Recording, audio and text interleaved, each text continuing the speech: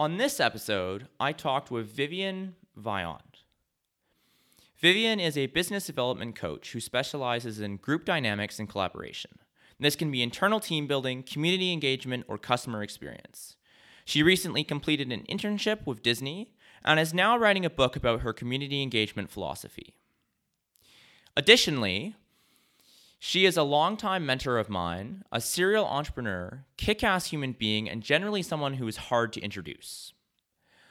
On this episode, holy shit, we talked about just about everything under the sun, from living in an eco-village all the way up to ADHD and a whole bunch of stuff in between. The episode ended up being, I think, just short of 4 hours, and I've spent a couple hours now trying to find the right place to cut it, but I've ultimately decided to leave it whole, not to interrupt the flow of the episode. Ironically, I'm quickly realizing that a lot of the editing process is simply accepting the fact that you can't change that many things in post, and you're better off leaving it the way it is. That being said, on with the episode. All right, so we're coming back for our second podcast. I have Vivian Vaillant with me in the studio. Hopefully your last name's right there. No, we got to go back. It's Vaillant.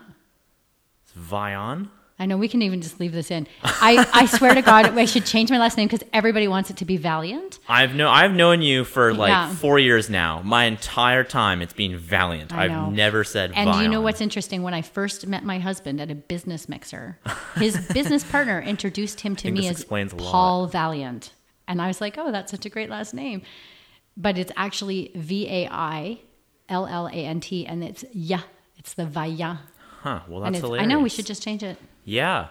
So I know Vivian through the Teen Entrepreneur Networking Club, which is a program that you used to run for how many years? I think we did 4 years. Yeah, 4 years at the Boys and Girls Club of Central Vancouver Island. And it's still running. It is still running, although Vivian is now just involved in an unofficial way. Yeah. Or even official, but not being paid, so. And going to the 10 Club, Vivian has a look on her face of there's so much she wants to say at that. Well, Vivian, I want to say the program was such a highlight for me because I really value community, right? And how do you have community when you don't have a place to go on a regular basis to have community? And I really like young people. And so the 10 Club for me was this amazing opportunity to share my expertise and my ability to network and bring people in with people who really just wanted to learn how the world worked. And I really, really loved that time. And it is hard for me that I've had to give it up because while I love it, I need to make time in my life. But the beautiful thing is that Frank Gowdy, who was one of my original members, has taken it over and he's running it now. So it's going to continue to run and he's going to continue to get the guest speakers and they're going to continue to do the work. And so it's a little sad for me to leave, but in a good way.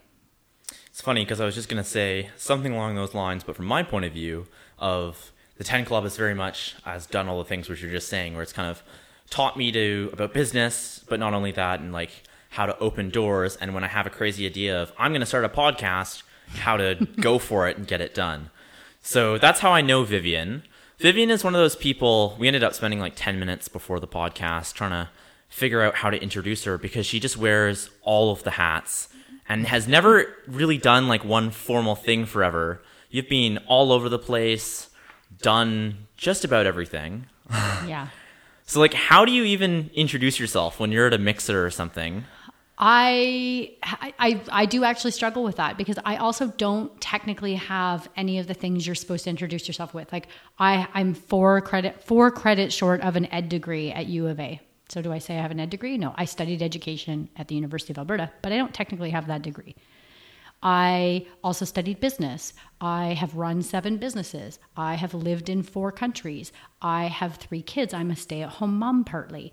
I have lived in an eco-village. Basically, I have, at some point somewhere along the way, somebody taught me that if you dream it, you can have it. And I like variety. And so I just make myself bucket lists and I find ways to tick things off of bucket lists.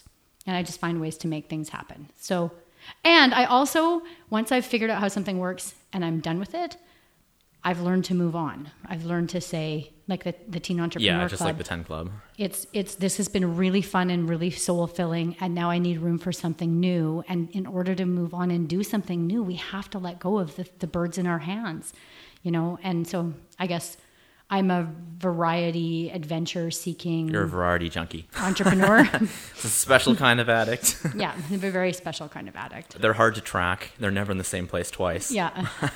So how did you get to the place where you are now? That's always like the big question. Because I know I've always known you as this like crazy entrepreneur, as you're just saying, variety. Like one week you're running the 10 Club, the next week you're like running this charity fundraiser, or you're sending me and another person to this thing that's not a cult, or like whatever other project it is that is bounce on your brain. Like how did were you always like this, or did you wake up one day and just start taking things off? Yeah. So I graduated high school. I had a really horrible high school experience. Ouch. I mean, no, I didn't. That's not true. Did both and, right? I didn't have the normal high school experience and I don't think anybody did.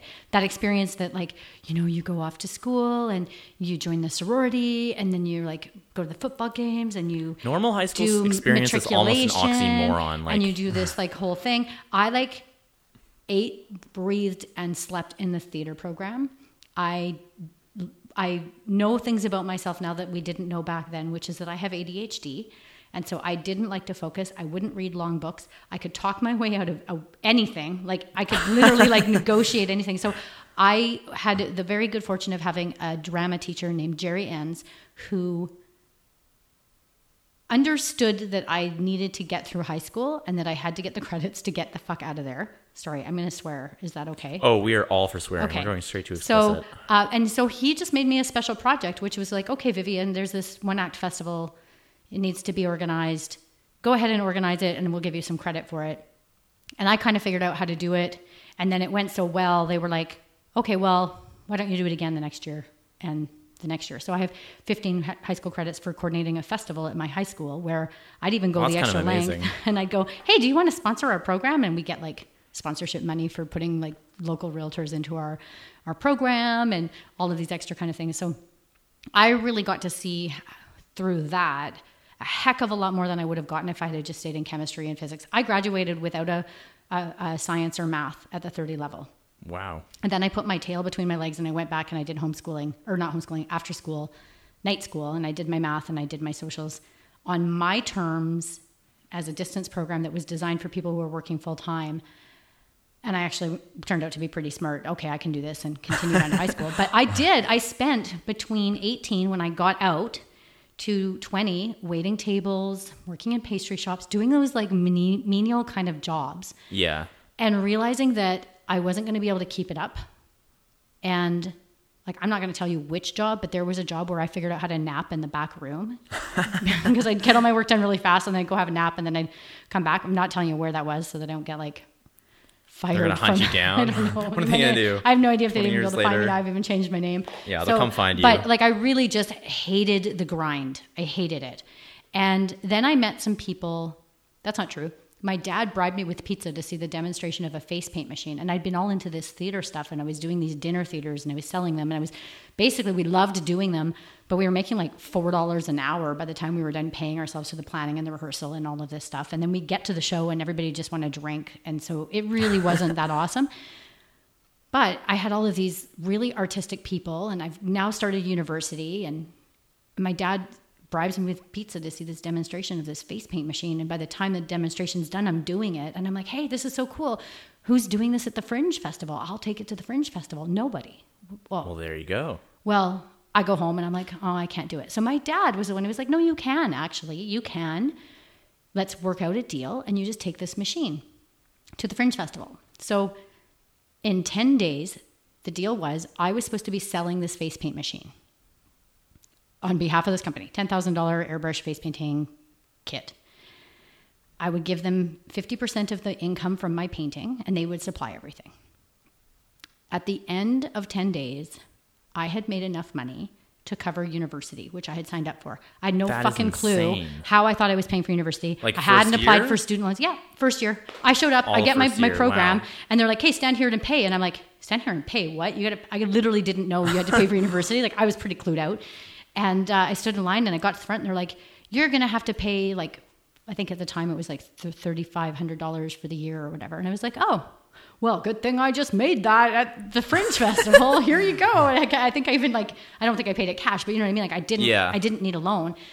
And then I just kept doing these little gigs here and there. And then I'd hear from my clients like, oh, I'd actually really like a magician too. And I was like, well, I know people who do magic. I could probably get you a magician. Theater nerd pays I could off. probably get this. And then as we traveled, we'd go off and do big events. Like we went to Toronto and we were kind of going all over, and I would see things in other communities and say, oh, wow, this is really cool. And we don't have this in Edmonton.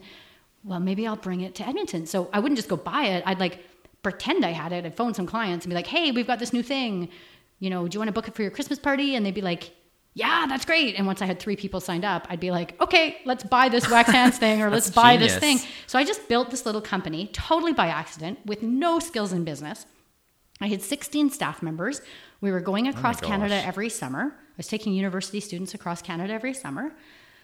And then we come back and we would do the back to school rush, the Halloween rush, the Christmas rush. There would be this nice break where I could go backpacking and learn new things and find new things. And then we'd hit, you know, you've got your spring picnic season and like after school, like school letting out kind of stuff. So basically I built something that then became so so disorganized and so stressful that I started to get like events would come up like Canada Day. Canada Day, we would have events in 7 different locations. That is insane. I would have 32 people that I would have to do payroll for after who were working at all of these different events. And I crushed myself with spreadsheets and payroll and HR. And I hated it, so I sold it. Then, kind of halfway through that, I started a fair trade company with my sister, and we were doing, we had 78 women from 10 villages that were hand sewing throw pillows and duvet covers, and we were bringing them back as a fair trade commodity. Okay, hold on there. You're like going at full speed here, which I can't blame you for, because like that's kind of your life. But yeah, how did you get into doing the fair trade thing? I think I'm 25 now. Yeah. So I know you were backpacking for a while. Did you or your sister just like see that it was a niche kind of thing? Or? So we were on the way to Hong Kong. Ironically, as we're going through COVID, we were on our way to Hong Kong to go to a very specific gift and premium show. This is before you could buy crap on Amazon. You got to remember, like there was internet, but there was no content on the internet. A lot. So, but we were going to this show, and we had a $20,000 bankroll, and I think in like pennies and nickels and dimes, made in China stuff. We were looking for stuff that we could like brand for things like the Calgary Stampede. So it's called merch. So we were looking for merchandising for shows like the Calgary Stampede. Because were you being paid like by the Calgary Stampede? Or no, I was just going and I was going to find it, and then I knew that if I walked in and I said, "Hey, we have these things and we can brand it with your show, and what do you want?" Makes sense. Like so, basically, we weren't going to buy all that much of anything. We were just going to buy and do a test batch and see what they were interested in, right? And so, like water bottlers were just becoming a thing. Like all the stuff you have way too much of in your life that's branded really wasn't happening yet. So we were kind of in that mode. However, back then, when you got a flight that went to another, like overseas, you got stopovers. So we always planned it. So we would like do our trip, and we'd end up in Hong Kong and do our show, but we would do a little holiday in 2 different places, one on our way there and one on our way back. Well, we got as far as Lao PDR, which is where we were working. And SARS was like, it broke out in Hong Kong.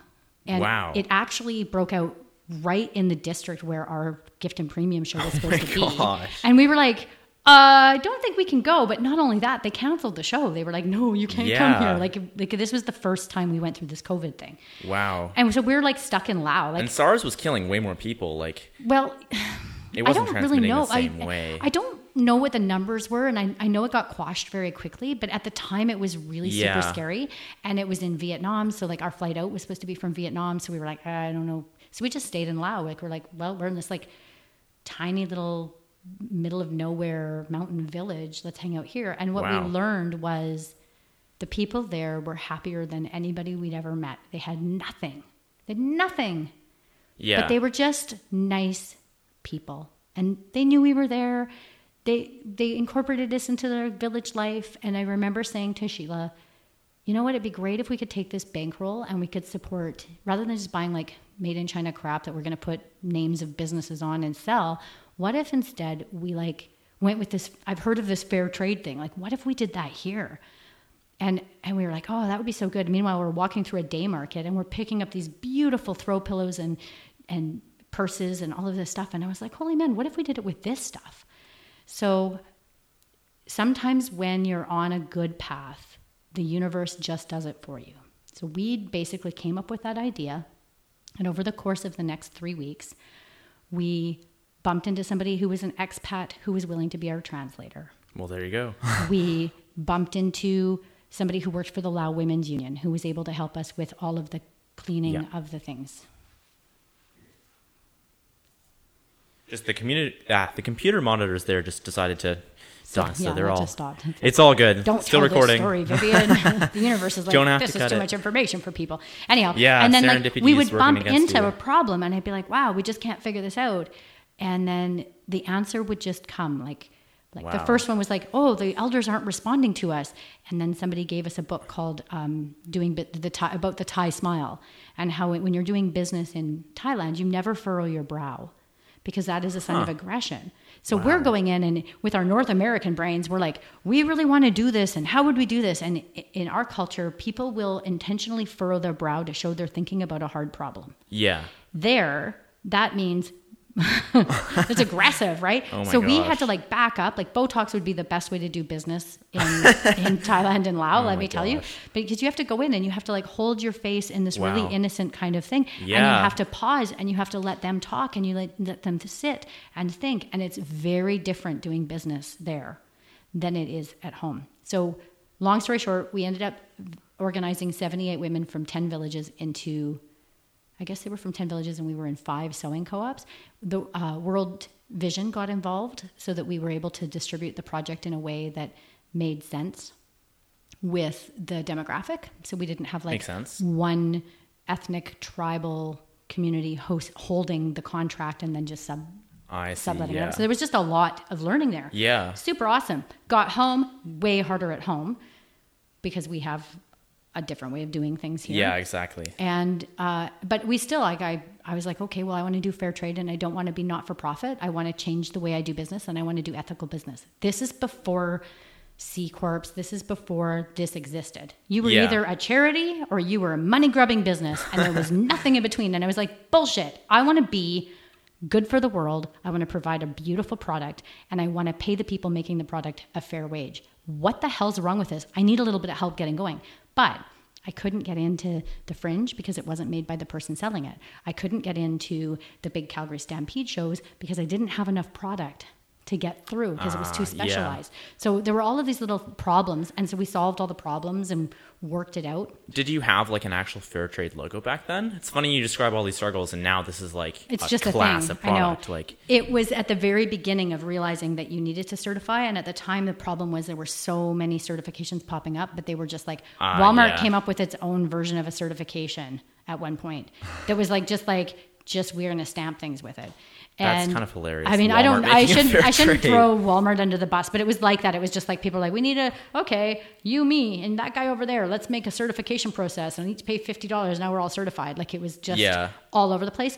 And I think that there's, especially with that, and certified organic was very similar at the time. Like it was just like, yeah, I'll certify you. Sure, give me $50. You're certified. And there wasn't like the government wasn't overseeing what it meant to be certified. And that's happening now. So it was total cowboy time.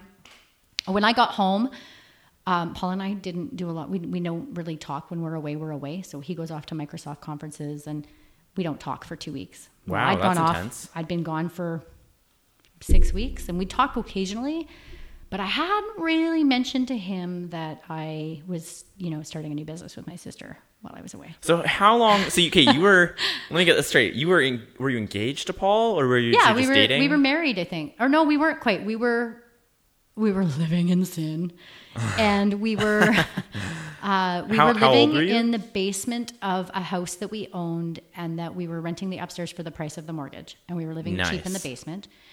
We can talk all about all of the hacks of how we did that kind of stuff. Yeah. I got home and I was like, I have news. And he was like, so do I. And I was like, Well, my news is Sheila and I started this new company, and we've got 4,000 pieces of Lao handicraft coming. They should be here within 5 to 6 weeks. I've got to figure this out. I need to figure out some storage and all this. And he was like, oh, well, my news is I think I'm ready to get married and have kids. And I was like, That's a conflict. So let's see how fast I can go. I don't know. So I did that. And then Paul and I had computer, kind of like my tech guys, like more of the fixing of computers and setting up systems and things, called Ecoda Central. And you ran this as a business? Yeah. Nice. I was very back end. He was much more front end, and Hubert was his partner. He came with this business. So this was what he was doing before. And then we had Vantera. It was a telephony kind of company. And then when the kids were really little, we were doing the real estate stuff. So that was the other major business that we had, was buying real estate. And okay. So you were how old and had how many businesses going at this point? 1, 2, 3, 4. Oh my 4. gosh. And then when 4 was I think 4 is the highest number we've ever had. Wow. So 4 businesses. You're both living in a basement but together. Like, you can't really count. Like, real estate is like really it's obviously different. Very like, different kinds. The thing that I know about myself is that I build things that pulse. So I would never do well running a 9 to 5 business on 5th Street where I had to be there to open the door at 9 and be there until 5. I would especially not be able to do retail. I know this because of my experience with the fair trade stuff. I'm not very good at organizational stuff. And I really don't like picking threads off things, which everything that came from Lao, that was the experience of that. So,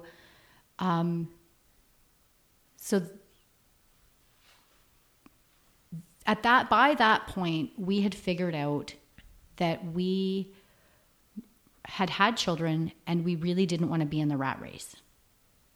And so we've done all these crazy things, traveled all over the world. I did the Olympics in Sydney, Australia. I worked for the BBC in London. Wow. I was doing the Mardi Gras every year. I had nothing that looked anything like a semblance of a normal life. And somehow there was like money piling up, and then we would buy properties with it and do whatever. But we now had young children, and I was missing that because there was just so much going on. Makes sense. And we came to realize that we were all full up. And what I mean by that is we had more than enough money. I'd had this experience in this developing country where I could 100% decorrelate wealth and happiness, because some of the very poorest human beings that I have met were happier than any of my neighbors back home. I think that's one of the most profound things people get out of traveling, that it's just so hard to do if you stay in the West or keep your media in the West. Because as soon as you get anywhere where like marketing campaigns become such a big thing, you're always told the key to happiness is right around the corner, and there's a toll fee of $10 to get there. Yeah, and you just need this new Coca-Cola, or you need this like new car. You're newly missing upgraded. You need a daily routine with a new workout, 3.0 or 6.0, 10.0, the newest upgrade now. All of this. Yeah. And we know in our heart that it's not going to make us happier.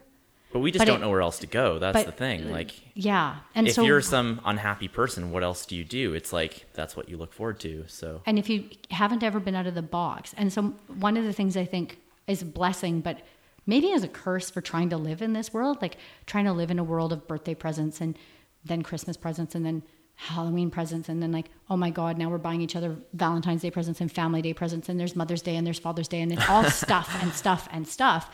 And me just not, like, I value it on a different scale set now. And now I've got these young kids, and time is more important to me than anything. So we decided that the most important thing we could do in our lifetime was get to BC. So we were in Edmonton. What made you think you wanted to go to BC? Well, I actually wanted to go to Australia because I hate snow. But I also wanted the grandparents for my children involved in their life. So the warmest weather I could have and stay in Canada was Vancouver area. That's hilarious. So that's what was decided. And that was like negotiated. Like before I married Paul, it was like, I am not dying in the tundra. We are moving. And we want to stay in Canada. So it's funny that Island is you there. say you hate snow, but you live in BC, because we have some of the best, like we have world-class skiing, snowboarding. Like people come from around the world for our snow. And it's up on the mountain where it can be useful. It is kind of the perfect place for it. Like at least on the island, we normally get a couple weeks of snow, and then the rest of it's just hiding on the mountain. And it stays up there where it's useful. And when in Edmonton, you have to shovel it. Like at your age, at least twice a week, I would have to go out and shovel the sidewalk. Wow. Like, so people could walk. And here, we have to do that for a couple weeks. It's this nice little reminder, like, oh, how lucky we only have to do this for 2 weeks. But that was like 6 months. You could be shoveling in May. And then you have the melt, which is almost worse, because then you have all the nastiness coming out. Yeah. Like it's brutal. So anyhow, we'd bought this beautiful show home in St. Albert because we thought this was going to be the small community experience. I'd go to mother groups, and I had good mom friends around me, but I also had like the moms that would sit around and talk about their next plastic surgery or their was next this in BC major or was purpose. this in When I was still in St. Albert, in Alberta. And I love St. Albert. I've left some really good people behind there. So by no means do I mean to be bashing St. Albert, but it wasn't me. I didn't care if I had the newest purse or the newest hairstyle or the newest. I didn't want to put those gel things on my nails. That was not me. And I felt out of place there. I felt like a hippie living in this really conservative, boob upgraded town. Not to say that all the moms in St. Albert have boob upgrades, but funny. Like as far as playing on the exaggeration.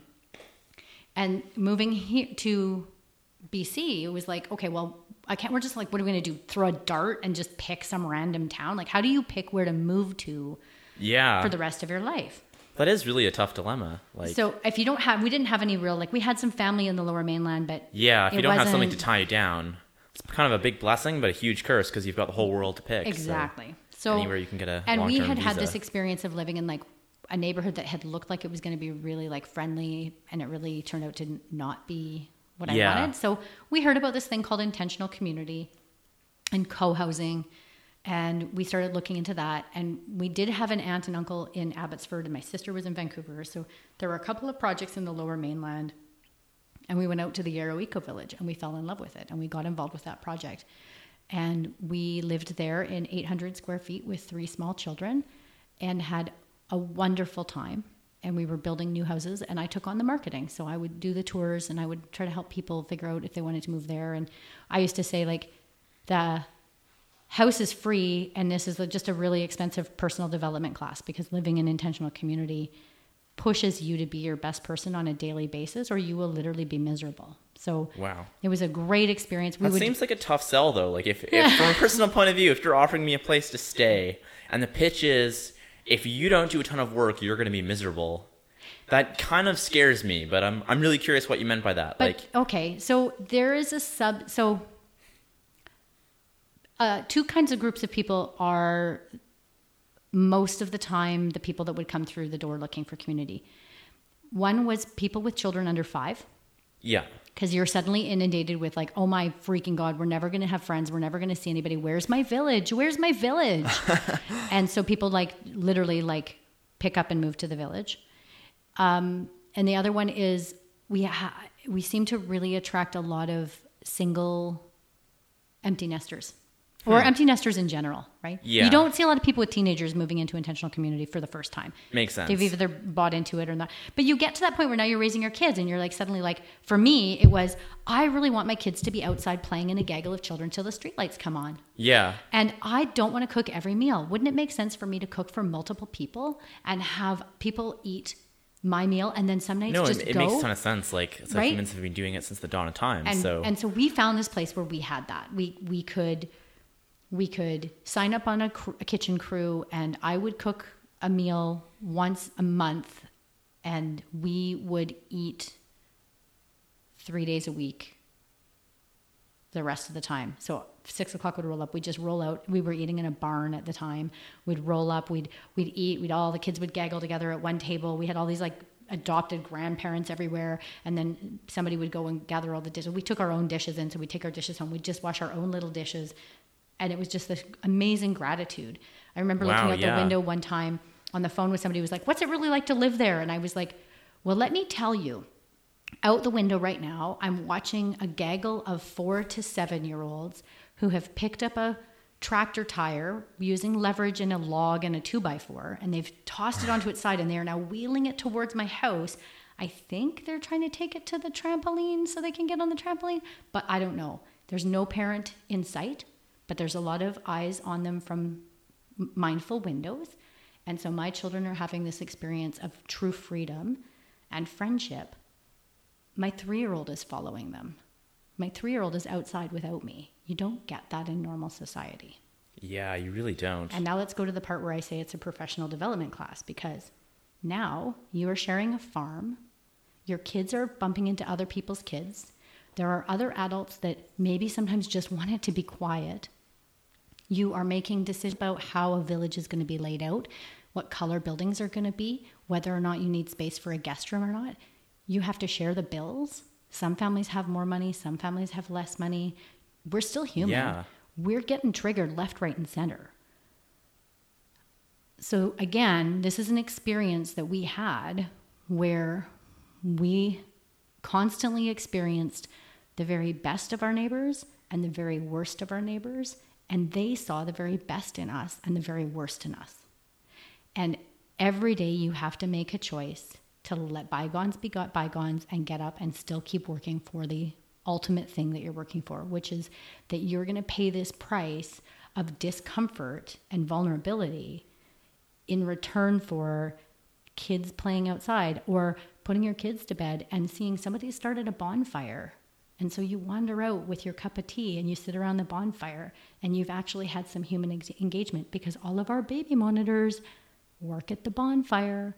So now you're not stuck at home staring at the same Netflix feeling resentful to the dude sitting beside you scrolling on his phone, right? Like you just have a much richer life. Yeah, but you have much more discomfort too. And there was a lot more work. You're really touching on my experience. Like, I've never been in an intentional community, but just getting to know people who have either been to intentional communities or even living on smaller places like Hornby, it really seems like overall life is just much richer, but there's much more like joys, but there's also much more discomfort because everybody's weighing each other's space, and you just have all the issues that go along with that. And you have signed up for it, and you have to intentionally. Yeah. I think this is where the intentional part is you have intentionally chosen that. And I think a lot of people just aren't ready for that, and they don't really realize what they're getting into. Yeah. So I say this because Vivian no longer lives at an intentional community. And I will again. I'll say that there will come a time in my life where I will. I ended up on the island because my sister was pregnant with her first child, and she'd been in Vancouver, and I was a quick drive away. And then her husband actually got transferred here. Like, who gets transferred to the Comox Valley? But he had been transferred here. And there was no version of reality where I was letting my sister be isolated in a community and not have me as part of her village. So the house that we were supposed to be building was taking a lot longer to build than we had thought. And originally what we said was, okay, we don't know when our house is going to be built. We can't do 800 square feet anymore. We're still going to come back, but we're going to move to the island at least for a little while my sister's getting settled. And when you get our house done, give us a call. We have to take some sanity right now. Yeah. And when we where got were you to guys the living island, before the house? If the house wasn't done, where were you living? We were renting one plus den. Oh wow! So just one room? Yeah, one bedroom and then a den that didn't have a door. And how old were your kids at the time? They were. Millie was 9 months, and so then if you count up from Millie, they were 4 and 5. That's the only time you can live in a 1+ den. Could you imagine your family living in a 1+ den now? I can't.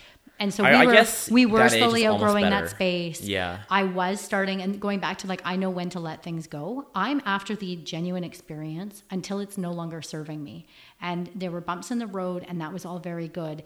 And then there came a point where I was starting to feel like I was building bitterness towards the project and to the people that wasn't going to go away, and that's my choice. I can stay and hold on tight and be super bitter, and trust me, there are people who still live there who have gone that way. Yeah. Or I can come out and go back in. There's lots of people who go in and out of intentional community. And you process things differently. So we got to the island and settled in and had this amazing experience that it is to be in the Comox Valley. And when the phone rang and they said like, hey, your house, the framing is going up. Are you coming back? Like, do you want this house? And the girl who phoned me, the lady who phoned me, also had 3 children. And she had been in a dome house, which is a super interesting, awesome, very small house. And her kids were the same size as mine. And she phoned and she's like, are you coming back? And I was like, why? And she's like, well, if you're not coming back, I kind of want your house. I was like, oh my God, I would love it if you got my house, because I don't really want to come back. Like my nephew, my daughter's pregnant with her second now. I don't really want to leave them. It's easier for my parents for us to be in the same place. Well, I designed that house for a family with 3 kids. Go for it. So she did. So she's now in, I don't know if she still is or not, but she's now in the house we built for 3. There was only 2 big houses like that were put into the plan. So they have one and somebody else does. And we settled into the Comox Valley. And so since the Comox Valley, what's happened here? So kids went into school. Well, you said that you had like the Comox Valley experience. I'm really curious what you mean by that, because my family moved to the Comox Valley when I was at a time where I wasn't really putting myself out there that much. So I wasn't like, if you put me to a new town now, I'm like, I'm going to go find where all the cool trails are. Where do the like outdoorsy people hang out? I'm going to like take advantage of it. But back then I was just like, my console has been moved. My TV is in a different room. Like, it wasn't changing much. I'm staying inside this house, or I'm staying inside in that house. It was like a change of a room more than it was of a change of a town. I think from my perspective as a parent, one of the things we had wanted from moving to the Yarrow Eco Village was we were really looking for this 1 mile living. Yeah. And we lucked into this house on Church Street, downtown Comox, that happens to be actually walking distance from the rec center, the library, grocery store, the marina, their school, the rec, like everything is within walking distance. And going back to how Paul and I are really intentional about things, we wanted our kids to have a lot of freedom early on. And while they had that within the confines of the Eco Village, it makes it sound like a cult. It was not a cult. It's like stratified. It's very, very legal and legit. But there wasn't really anything else. Like if they wanted to do school, well, for the Francophone school anyways, they had to be on a bus. Yeah. Groceries, you had to get in a car to get a big amount of groceries. You could get your farmer's stuff. Like we had a CSA program. We had farmers that lived at the Eco Village that we supported. And there was a deli and there was an ice cream stand, but there really wasn't like a whole heck of a lot. We were kind of in the middle of nowhere for everything else in life. And we just saw as we would Where was the Eco Village located? Like, was it outside of town, or was it, I'm assuming it's like out of the way? It's in a little community on the Lower Mainland on the way to Cultus Lake. So it's this. Okay. I don't know what it looks like now. Apparently it's like developed a little bit more since we left. But as you're driving from Vancouver, you kind of get to Chilliwack. Yeah. And then you turn down, and technically it's a part of Chilliwack. Huh. So how far out of it is, like, if you have to go to the grocery store, what's your commute like? Garrison Crossing would have been the closest, like, grocery store. Yeah.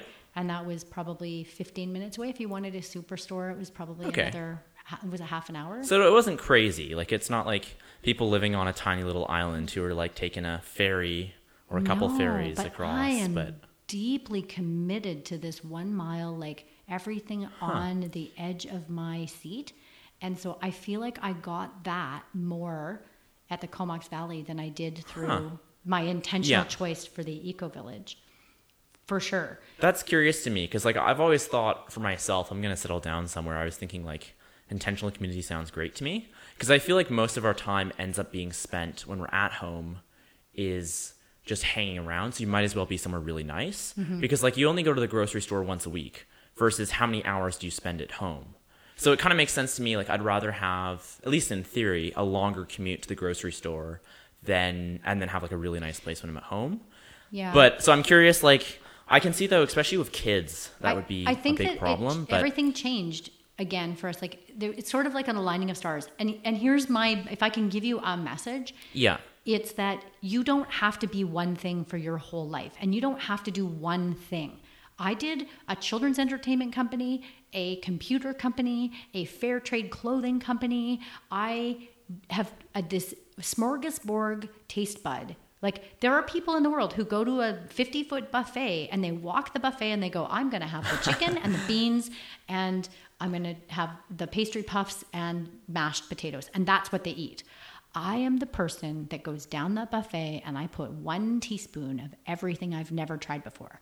Forget the mashed potatoes. I know what those taste like. Give me that weird looking salad in the corner. Oh, I've had a teaspoon of it. Good enough. And off I go. So when I got to the Comox Valley, that was the point where the kids were starting to be in school. Yeah. And we have some really great things. One was Strong Start. So while my older 2 were in school, my youngest and I could go to Strong Start, and there were other moms there. So I met moms really quickly. I had this inside information from these moms about different hiking paths and beaches, and there's just so much to do beyond you got that just sense of community. Like at the Eco Village, we had a great little farm community, and there wasn't a whole heck of a lot of variety for me. Yeah, I can see that there. It's like, where here, it's like, I still haven't gone to I know this is going to sound totally crazy, but I still haven't gone to every restaurant and every store and everything. Like, I still there's just have so much enough, to do. but it's not overwhelming. And I can still get to Vancouver. I can get to Nanaimo. I barely ever go, but I could. I think a lot of people do find the Comox Valley is kind of the sweet spot for them in terms of, like, you're close enough to the big leagues, but you're not, like, in the rush of Vancouver or, like, Whistler or anything crazy. The other thing that changed was I needed kids to be street level and available when my kids were really little. As they've gotten older, they don't just play with whoever's there. They start to have their own interests and their own people, and they want to be doing, like, Bun's into Taekwondo, and Sophie was into makery stuff, and Millie's into gymnastics. And so they are not going to get that out of the 1 mile that we had there. So our circumstances just changed again. So I really think what would be great is if everybody who was pregnant could automatically move into a village and live there until their kids were old enough that they, like, had that Freedom 5 of experience of, like, not feeling completely overwhelmed. And then they could move into, like, an area like the Comox Valley. Like, I just feel like I've won at every level of where we're at with how we've chosen to live and where we've chosen to live. Will we stay in the Comox Valley? I don't know. I don't know what's going to come next for us. But we'll stay as long as it's serving us. I think that's a really smart things to go about, like, just to think about your life and go about things. Like, that's really kind of unique because I don't think nearly that many people have that kind of intentionality. I think it's more common now as, like, movements like minimalism or any of the other ones have kind of taken off over social media and stuff. But I do think that makes a huge difference for your happiness if you're intentional about, like, I'm staying here because it has these reasons instead of just, like, it suits I these guess I'm needs here now. right now, right? Yeah. So, yeah, I don't know where I picked that. I think it just comes down to the intentionalness. It's not easy. It's not easy. No, it's like, certainly not. Electing to give up something that you love because you know that it's time still is sad. Like, I'm still sad to not have 10 Club, but I know I have a finite amount of energy and time. There's unlimited, even if you don't have money, there is an unlimited capacity to make money. It is not finite. The scarcity model that we work on is totally ridiculous and silly. Well, that's how the advertising agencies get you. They're like, yeah, buy now. It's gone next week. But Sale. At the same time, we have a finite number of hours on this planet. Yeah. And we don't even know how many that is. That could be, like, I could have 4 more months on this planet, or I could have 40 more years on this planet, or I could have 600. I was going to say, you could even have who 400. Who knows? Like, by the time I get to 100, they may be able to download my brain and put me in an Android. I might live forever. We don't know. But what that, knowing that for me means that I have the responsibility to myself to make sure that I'm getting as much as I'm giving out of whatever it is that I'm doing in life. Yeah. Well, I really, like, that really resonates with me. It's always, like, especially I feel like for young people growing up today, because everyone's so hyper conscious of how the world is supposedly ending with climate change or even just politics, now COVID. There's all these, like, kind of the zeitgeist is now just stressed out because it really does feel like things are falling apart. Like, it almost feels like we're growing up on a sinking ship in some levels. It's kind of weird though, because on on one level, we have that going on. Like, ask any conservationist, and they'll tell you about like 40 different ways in which the world is falling apart. We're losing all our nature, and we're all doomed. And then you go and talk to someone in Silicon Valley, and they're like, "We're almost at Mars. We're gonna live forever. This is great." So it's this weird like duality of just depends on who you talk to.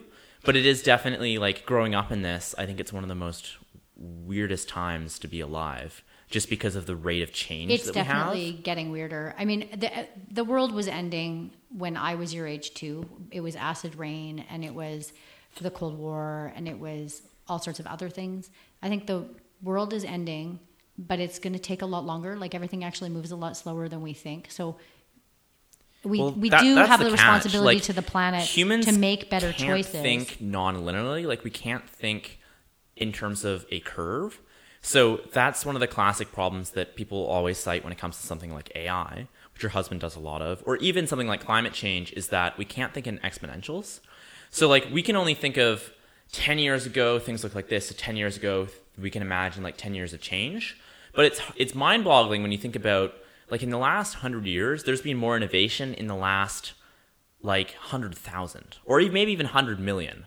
Like, I think it's almost 20 years ago or something. Like, the iPhone didn't exist. Social media didn't exist in the same way. Because we actually haven't gotten to my Disney internship, but I'm going to skip ahead for a second. In Disney, there's a ride in the Epcot Ball that goes through, like, civilization and all of the main, like, when we invent writing, and then the printing press, and then the internet, and, like, how it's gone in. And it is like this, but it really doesn't capture the shortness of the last few innovations. Well, that's the thing. It's like, that would be the most boring ride ever, because you'd have to have like an hour until there's the wheel, and then another hour until there's writing, and then you get to the end, and it's like a couple flashes in your face. So it'd be a beautiful art piece, but a terrible ride. I want to go back to the sinking ship for a second when you talk about that, because I have very often put the blanket over my head and had like extreme anxiety after spending way too much time looking at the world. And I know that I feel like that too sometimes. I'm like, holy man, this is like weird. Well, we were just talking to some people before we started this who were like going off to aid some friends blockading an old growth forest that's about to be mowed down. And it's like, I think anyone who's into nature, you kind of see that, like, and I think in the world, like, so what? There. Who cares? The rest of the world, like, when you live somewhere like Alberta that doesn't have these old growth forests, you don't understand the value of them. Yeah. And we here on the island, I think that's where we're unique here. Like, maybe sound like squeaky wheels chaining ourselves to trees, and the rest of Canada's like, oh, just get over it. They're just trees. But when you live and extreme value of it, and you want to protect it in a very different way, and that's fair. Yeah. But I have a question for you, and this was, I don't know, I wish I knew who asked it of me the first time, because to me it's probably the best tool I've ever been given when I'm feeling really anxious about the sinking ship, which is the time machine question. Have I asked you this before? I don't think you have. Okay. And it sounds great, because I know a lot of people who have it way worse than me, who are like, hand over heels, the world's ending. If I gave you a time machine right now, and I said you could go to any time in the past or the future, but you have to live out the rest of your days in that time. Ooh, I think I'm going to skew your thing right up here. Go for it, though. Where would you go? I would probably go prehistory. So like hunter-gatherer times. And then I would go there. Are you sure that you're not going to get eaten by a saber-toothed tiger? I would want, caveat being, I want to be no, that wouldn't work. Do I have to have grown up in those times? You can't have a match. You can't have a lighter. It's made of plastic. Oh, no. I mean, like, is it me now? It's you. Knowing what I know. It's you knowing what you know, but like, okay. buff naked. Yeah, like, you don't get to take anything with you. That changes things then. I don't know where I'd want to go then. Because there's a really interesting thinker whose podcast is kind of what got me into this, called Christopher Ryan. He's written a couple books, and he's very much like, world is kind of ending against the technology going to save us. Very much on the sinking ship argument. And his whole thing that really rings true to me is that human happiness hasn't necessarily gone up. Like, I think if you compare 100 years ago compared to now, people are on average happier. But if you were to look at hunter-gatherer times, I actually think, and his argument is that people were happier just because that's what we evolved for. So like all the problems we're having in today's world with things like mental health or physical stuff, a lot of the biggest problems are actually coming out of us ignoring basically that we're animals. Like a lot of the big killers are like obesity or strokes, and then we're suffering from mental health and stuff. And a lot of these problems we wouldn't have if we weren't like sitting in a desk job 9 to 5 or that kind of stuff. I'm doing a terrible job selling this idea. But I was going to say like, okay, and you're pooping in a bucket. You can get killed at any point by anything. Your mortality rate, you're probably not going to live past 20. Well, okay, that like, mortality rate there's is just really all of the math and skewy. science stuff that we've done that actually are in our benefit. So, it's like the best analogy I heard about that was there's never been a better time to have like a trauma incident. So like hunter-gatherer times, if your arm gets smashed, you're kind of screwed. Now we can patch you up with relatively little pain. We can give you like a new arm with 3D printed robot one, and maybe it's even better. In 10 years, we might have like who knows what. Like there's all that awesome stuff there. But then for other stuff, like for an example, I'm not sure if palliative care is the right term, but like hospice, there's never been a worse time. Like there's so many seniors who are trapped in old folks' home, just completely lonely and neglected. And even though we have the technology to keep them alive and we can keep giving them pills to help with the pills that they're taking, it's way worse than it would have been just having like a village behind your back and stuff. And I think that's true. Like there's a lot of, it kind of cuts both ways. I guess I'm going to stop you because the question is actually just supposed to make you think about how lucky I'm we totally are in derailing this your thing moment. here. And doing a terrible job selling someone else's so for argument. me, I think it's a little bit different. I'm a woman. Yeah. So I'm not going very far back in time because basically I had no rights. I had no birth control. I've been pregnant 500 times. By the way, I was probably sold into marriage, especially hunter-gatherer time. Don't really want to be a woman in that time. Well, I was going to say, right? a lot of, depending on where in the world, most places were actually much more egalitarian. It's more when they got into farming and stuff that it was more of a thing. It's just meant to be a simple question to kind of put into perspective the fact that we really have to give credit also to how far we've come. We have actually, there is good, there's a ton of bad, but there is still good that we have created for ourselves, right? Yeah. And so the question we're both is talking meant, into microphones whatever. here that are Like, I know, might as well be magic. You're not doing this podcast from your hunter-gatherer place, Tristan, just so you know. And if you did, they'd be like, ugh, buffalo. And that would be I am not the right person to argue that argument, but that's a totally separate thing. So, yeah, I get what you're saying, though. It does really... It's like a good point there. I mean, I would go back. I would take my time machine and I'd go back to 2000 and I'd buy Amazon stuff. But that's about the only See, that's change your I'd entrepreneurship. make. Yeah. That's a good point. Yeah, I'll go Go back 20 years and just relive I'm gonna his murder 20 Jeff years. Bezos and we take do his this company. podcast very first, so it would be like the #1 podcast. We do that thing that YouTube did. We just put like the video camera on you all day long, and I don't know what. His name you'll is, be the original vlogger. Yeah, it would be the original. You'll start vlogger selling your and bath water all or of something. We do all that fun stuff. You'll start Instagram, yeah. But I think it just, like, I don't really want to go forward, and I really don't want to go past. And so the idea of the question is supposed to be like, just be lucky for where we are right now and know that we will innovate our way out of it. And by the way, I'm not actually worried about the planet Earth. Oh, yeah. The planet, the Earth is going to survive. It's been so here funny. for I was just gonna billion say. years, longer than us, and it's There's going an to be here amazing for billions of George years Carlin after bit, us. which is all about, it's like, save the Earth. No, save yourself. The Earth is going to be fine. Earth's just and fine. he has a whole joke about how maybe the Earth wanted plastic. And it's just, like, we're always so worried about what is and isn't natural, which is kind of hilarious because we always forget that we're just as natural as anything else. Like, we're the fancy equivalent of beavers making a dam. And even if we're changing our environment, it's such a weird distinction there, like what is and isn't natural. But again, that's another tangent. It is. We're on like our funny, fourth, though. or fifth, or sixth, or seventh, but that's okay. Yeah. Well, I want to get back to, so like speaking of the present, we've totally gone in a different direction from what I thought this podcast would be. But that's always the way it goes. So let's talk about whatever. I can come back another time. We're going for the tangents. I wanted to ask, like, this is kind of a big question, which is, I don't feel like it's fair to just ask and be like, give me an answer, because there is no answer. And that's the hilarious part. But what do you recommend as someone looking into like get into business and sorting things out and otherwise having a good life? Because I want to get out of the whole like doom and gloom of I'm on a sinking ship and all that. And We've gone down that. I've always known you as like the crazy entrepreneur person, and I kind of got hooked on your club and to some extent on you,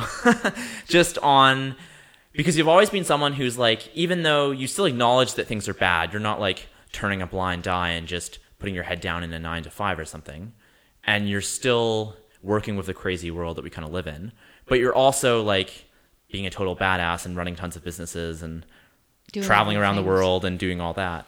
Well, so I think specifically for business and stuff, because that's the big problem that kind of faces me right now is like, what do I do for money? Okay. Coming out of high school, there's all this pressure of like career, go to college. We need to fit you into the mold, and you need to like, the message has always felt to me like you need to get a job and like go to school, get a job, have the 9 to 5, to a lesser extent these days, have a white paper. Okay, can I change that message for you? Yeah, absolutely. And this is going to sound really super confusing. Yeah. But it's actually super, super simple. The message should be, there are a million ways to live your life, and you need to pick the way that's going to work for you. I used to think everybody in the world should do it like me. Everybody in the world should start a business and travel all over the place. Since then, I've learned that there are actually people out there who like sitting at a desk programming all day. Yeah. That's what they like. I can't do that. I mean, you could try to make me do that, but no, I can would agree with fail. you there. And I would hate it. So if I'm going to go to school and I'm going to take something and get a degree doing something just because it makes money, but I hate it, I'm probably going to end up hating my life, feeling depressed, probably anxious, hating every minute of my time. Like going back to what is the finite resource? It's not money. You can make money time. doing anything. It's time. Yeah. So, and there are opportunities everywhere all the time, but there are some rules. 1, you can't sell anybody something they don't want to or need to buy. If you really think Great they advice. need something, You'd think that'd be obvious, but it's really not. it's not. It doesn't matter how much you think that people need something. If you're starting your business from a place of, I'm going to convince them that they need this, it's not going to work. Yeah. People are constantly telling you what they want. If a couple people want it, like go back to what I did with the add-ons for the special events company, right? I'd find something, I'd stick it up. Like I had like this archaic, you can go on the Wayback Machine and look at my horrible website if you want, but I had this website and I would just announce that we were doing something new and see if it caught on before I would buy the actual equipment to do it. I would make sure that enough people were like, oh yeah, I'd like that. Not just, oh, how nice for you. There's like a difference in people's interest in something. Yeah. And until they're willing to put money down for it, there's not interest. Well, that's the biggest indicator of like right? how you can tell if people want something. If one thing I've learned from, I think anyone who's ran a business can tell you this, or just done a project, is like everybody is like, oh, that's a great idea, you should do that. And then you ask them, well, do you want to buy one? No. And they're like, oh, I don't need no, it. not actually. Yeah. So that's first. Second is like it's your list is always going to grow and your dreams can change before you get there. Hands down. But if you can start to now figure out what your North Star is, like what are the things that you're really interested in? What are the things you really like? Then you have a better idea of where you should be going. Now I'm going to say something that's really confusing extra. No amount of education or learning is ever going to kill you. So go ahead and do a degree if that is something you enjoy. If you enjoy the school experience and you want to do that, there's a lot to learn in the world. And as a lifelong learner, like you're right, I just finished doing a bunch of classes at NIC and I did an internship at Disney. And I went and I spent 6 months learning everything I could about the way that business works. I don't actually really like Disney movies, but that business as a company, as an experience to the guests walking through the door, considering they have 70,000 employees who are pretty much delivering a pretty uniform experience, that's amazing to me. So what do? I learn about it. So your point right now, your job is to have as many experiences, doing as many different things as you humanly possibly can, and you're doing that.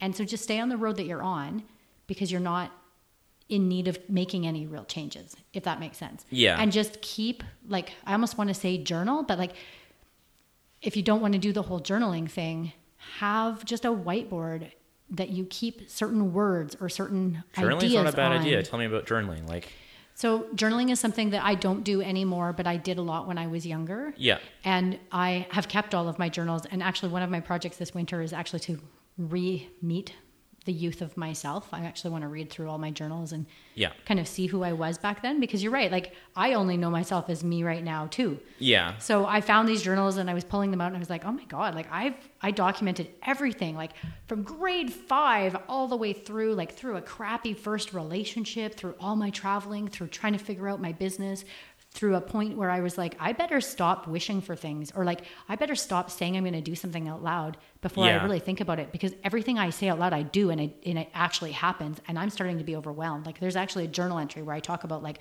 holy crap, you stop planning things because you didn't think about, like, Beaupignan is a great example, the Fair Trade Company. I don't like organizing things. I don't like threads. I don't like any of that. Now, my sister happened to really like that, so we were a good fit.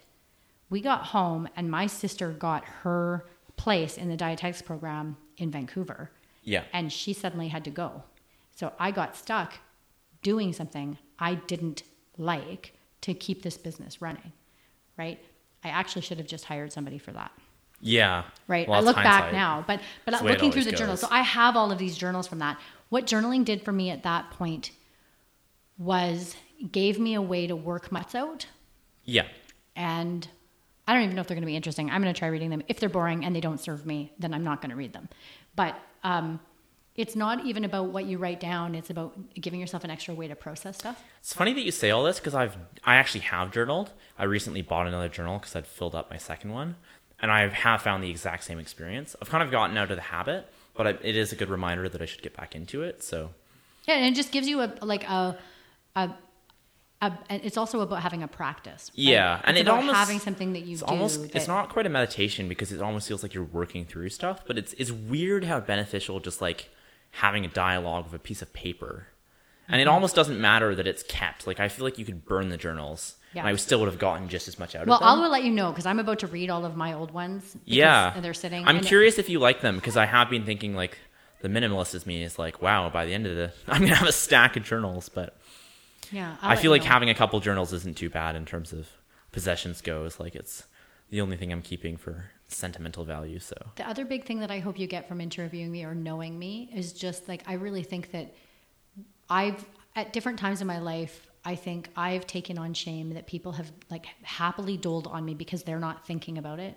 That comes from this idea that I'm a butterfly and I don't stick with things. yeah, And I have done very well for myself being a butterfly and not sticking with things. yeah, And some of the things that I get into, I research, I go in a deep dive, and then I choose not to do it because it doesn't fit. It's not going to fit my life and what I want out of it. A perfect example was when I started to really get into mushrooms. yeah, I can hand you an entire business plan. I know exactly what it's going to cost to get started. I know exactly how many mushrooms. I know how to pulse the mushrooms so they grow right. I know which restaurants want them.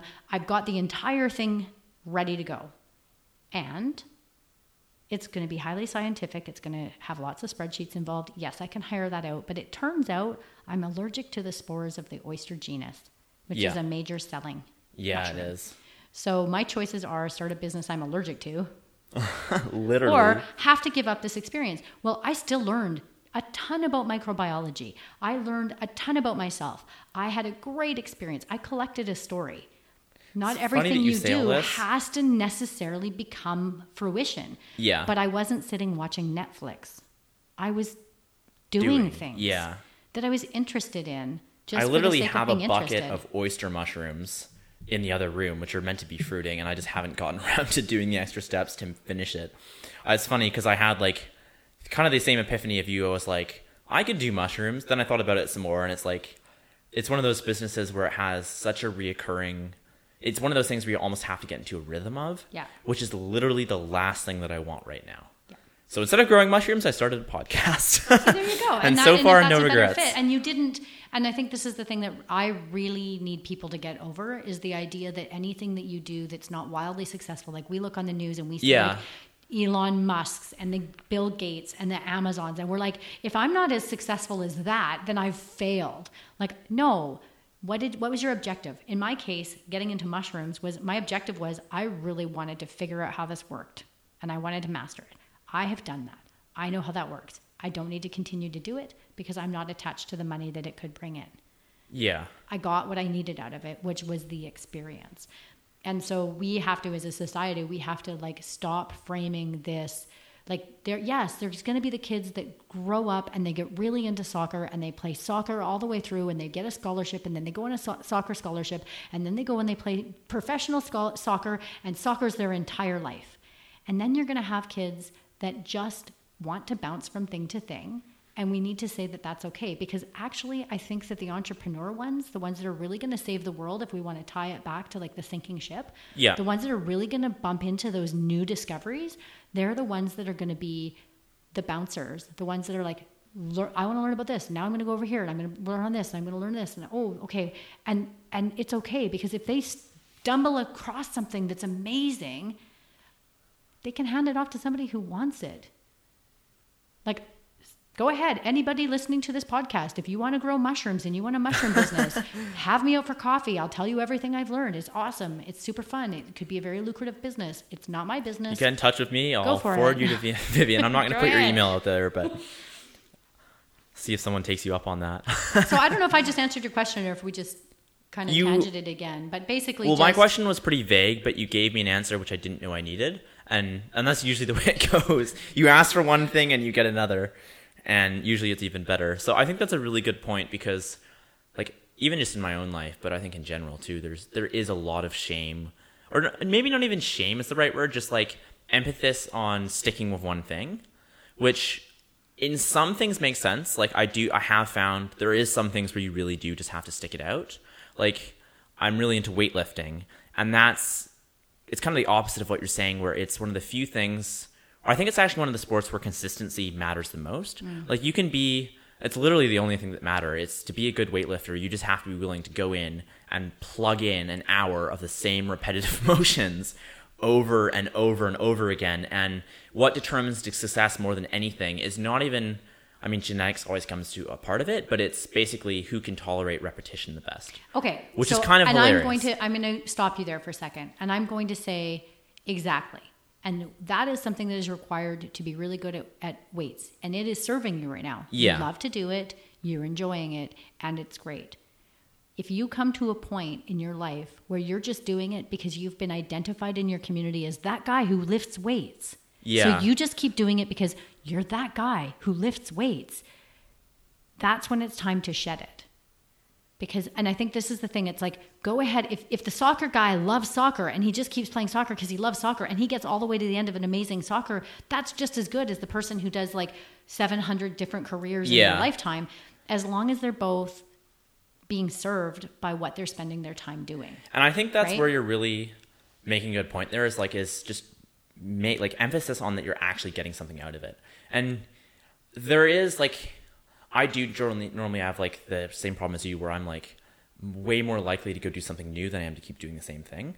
Like I'm a sucker for novelty, and something like the school system, like they're not into that. Like you really want you to commit and be like, or at least like at a high school level, it's like you got to commit. And if you're going to do math, you have to do the whole semester, which for a lot of things, that's just the way it goes. Like that's the way you have to do it. But I think a lot of, just in our careers too, at least in the past, and it's really changing now, there's been a lot of emphasis on like, you're going to do one thing for the rest of your life. And it's interesting to see how things are starting to shift now, because you can't do one thing for the sort of life. I think for a lot of people, they say now like the job you'll have in 10 years doesn't yet exist. Like you don't really have an option. So it's a really good point you're making there. So what are the things that are going to serve you no matter what jobs look like in 10 years? Well, that's what I'm trying to figure out. That's the big question. And I don't even know. I mean, in 10 years, I've heard enough like very smart Silicon Valley people give some very convincing arguments about AI or the things that's like 10 years, who even knows? But if things go the way they are, I honestly really don't know. I'm trying to figure that out. Like, there's lots of little things I'm interested in. I have some theories. Yeah, go for it. I think that what I'm saying suddenly is even cooler and more awesome, because the thing you're going to have to be able to do is learn quick and pivot. Yeah, well, there's a good point. And so, like, wow, I didn't even, you just saying that made me think like, oh, wow, I'm even smarter than I think. Because that wasn't what I meant, like, when I came in and we were just talking. I actually didn't know what we were going to talk about. We just started talking. But at the end of the day, I think that that's even more of the reason that I think it's really relevant that we have people who are willing to just say, the thing that I really like to do, I really like to figure out how the wizard behind the curtain works. Yeah. And for people who don't know that, that's a Wizard of Oz terminology. It turns out that your entire generation doesn't know what the Wizard of Oz is, so I have to explain it. And I've had bumped into this where, like, even 30-year-olds are like, I'm sorry, what's that from? Just, you know, Dorothy goes into her house, the tornado comes, picks up the house, drops her off in Oz, and everybody's like, oh, the wizard can help you, the wizard can help you. So they do their big journey, and weird stuff happens on the Yellow Brick Road. They get to the Emerald City. The wizard is this big, scary, talking head, and makes her do all these things like kill a witch and stuff.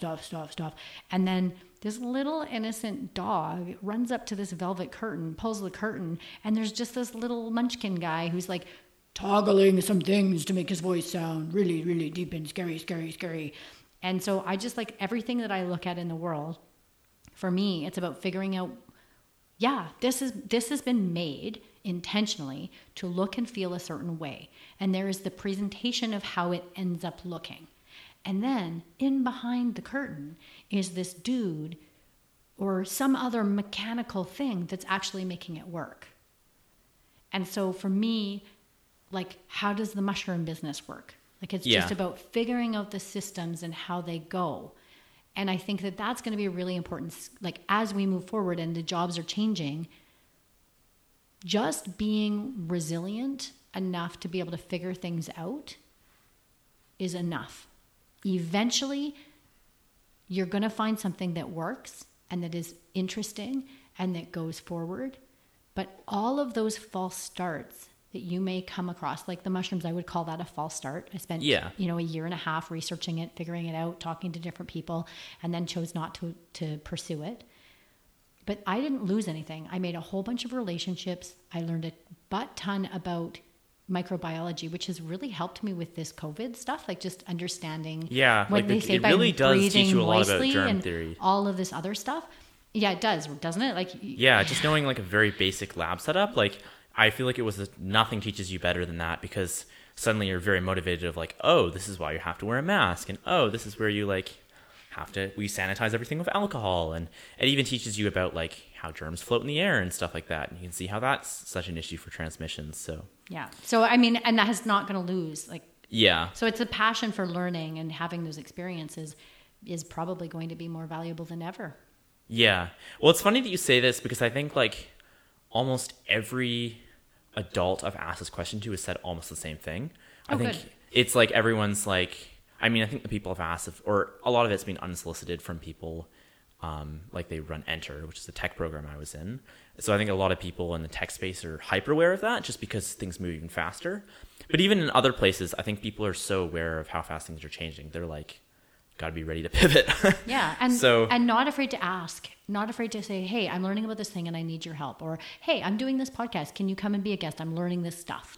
And I think eventually you just sort of figure out from the experiences what it is that fills your cup. Like, what is your North Star? You have to just sort of experience it. I don't know that you could take a test and have the test tell you who you should be when you wake. And this happened to me. So, and that's actually really funny that I'm thinking about this now, because I've just recently seen it. In grade 9, I was given an aptitude, like a careers test. Like, you know, they and it came on dot matrix paper, and it was the old printer style. I was in with my report cards, and my mom came and, here's your report cards from your child. I'm like, you kept every report card? I'm 44 years old and you still have my, like, grade 1 report card? Oh, wow. We're looking through it. We find this career test. And the career test says, first of all, I was like in the 90th percentile for math and science, and the number 1 career that they said I should have was engineering, which right away tells me they don't know me. Yeah. at all. And so I'm sure in my grade 9 body at the time, I looked at this and said, this test must be bogus. And I chucked it to the side and I didn't think about it again. Right? And then I look at it now and I'm like, oh, but I could have been an engineer. And I also know I really wouldn't have liked it. So I cannot imagine you being the kind of person who's going to sit and be like a CAD monkey and plot every single, like measure every detail of your part, do the 0.1 of a millimeter size adjustment. Because I just don't care. I just don't care.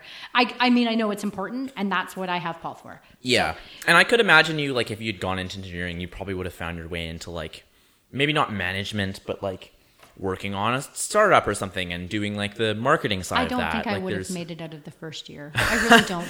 But, first year engineering I've heard is so meant this to is the thing, grind is like, you, so it's probably important not. to know, and it's a nice compliment to know that I am super, super smart. Yeah. Like, it was a nice affirming thing. You have the academics right? behind you. I was like, where's the drama? Why doesn't it say I should be an actress? Like, screw all these hippies. They don't know what they're talking about. I'm on my own way in the world. So it's nice to have that as a point, like a data point. Like, okay, so these are the things you're good at and whatnot. It's like, but what are the things you like to do? And then are there maybe cross sections with the interests and the different things? But I really just think you have to just say yes to everything. Yeah. Well, it's funny that you say that because you literally went through a period you told us about where you just said yes to everything that came your way. I did. How long did you do that for? I do it all the time, actually. I go through phases of it. So it is a tool that you can have. It's called Vivian's Yes Week. I just made that up on the spot. I don't know. I just should turn this into a thing. You should do a little my own social media push. Yeah, I'll like, you can subscribe to my. I feel like this is the kind of thing that would be in like an image of some, like, I don't know, what would it be? Maybe some like dude with a backpack jumping and with like some crazy beach and valley in the background or something and really blue water. And then it's like Yes Week challenge. In my Yes Week, I've actually had that when it was in Australia, but I did have that. So I have been doing I've been doing Yes Weeks since I guess Australia would have probably been my first one, where I'd done the Olympics. We'd been working really hard. My sister had a bunch of, we was getting acupuncture. She had a bung knee. So she had to stay still in one place, and I had been staying with her. And I just like, I know now I was like, I needed some adventure and I needed something to shift in my life. And so I just like woke up one morning and was like, fine, you can't come. I'll be back in Sydney. I'll pick you up in like 10 days or whatever. I'm just going to go. And that one wasn't really quite a yes one. It's a dice roll one. So I just like would write 6 things that I could do, like go north, go south, go west, stay. Yeah. And then you roll the dice, and however the dice roll works, that's what you do. Or you can do the say yes to everything, which is where you say, okay, universe, things aren't going very well for me right now. I am trying to control too many things, and I can't keep doing this right now. I need something to happen. So I'm going to say yes. That's it. And then you just like do your normal day, and somebody will be like, hey, I'm going to a random chess tournament. And you're like, I said I'd say yes. I guess I'm going to a chess tournament. And you go to the chess tournament, and then somebody at the chess tournament says, hey, I'm going picking wine grapes tomorrow.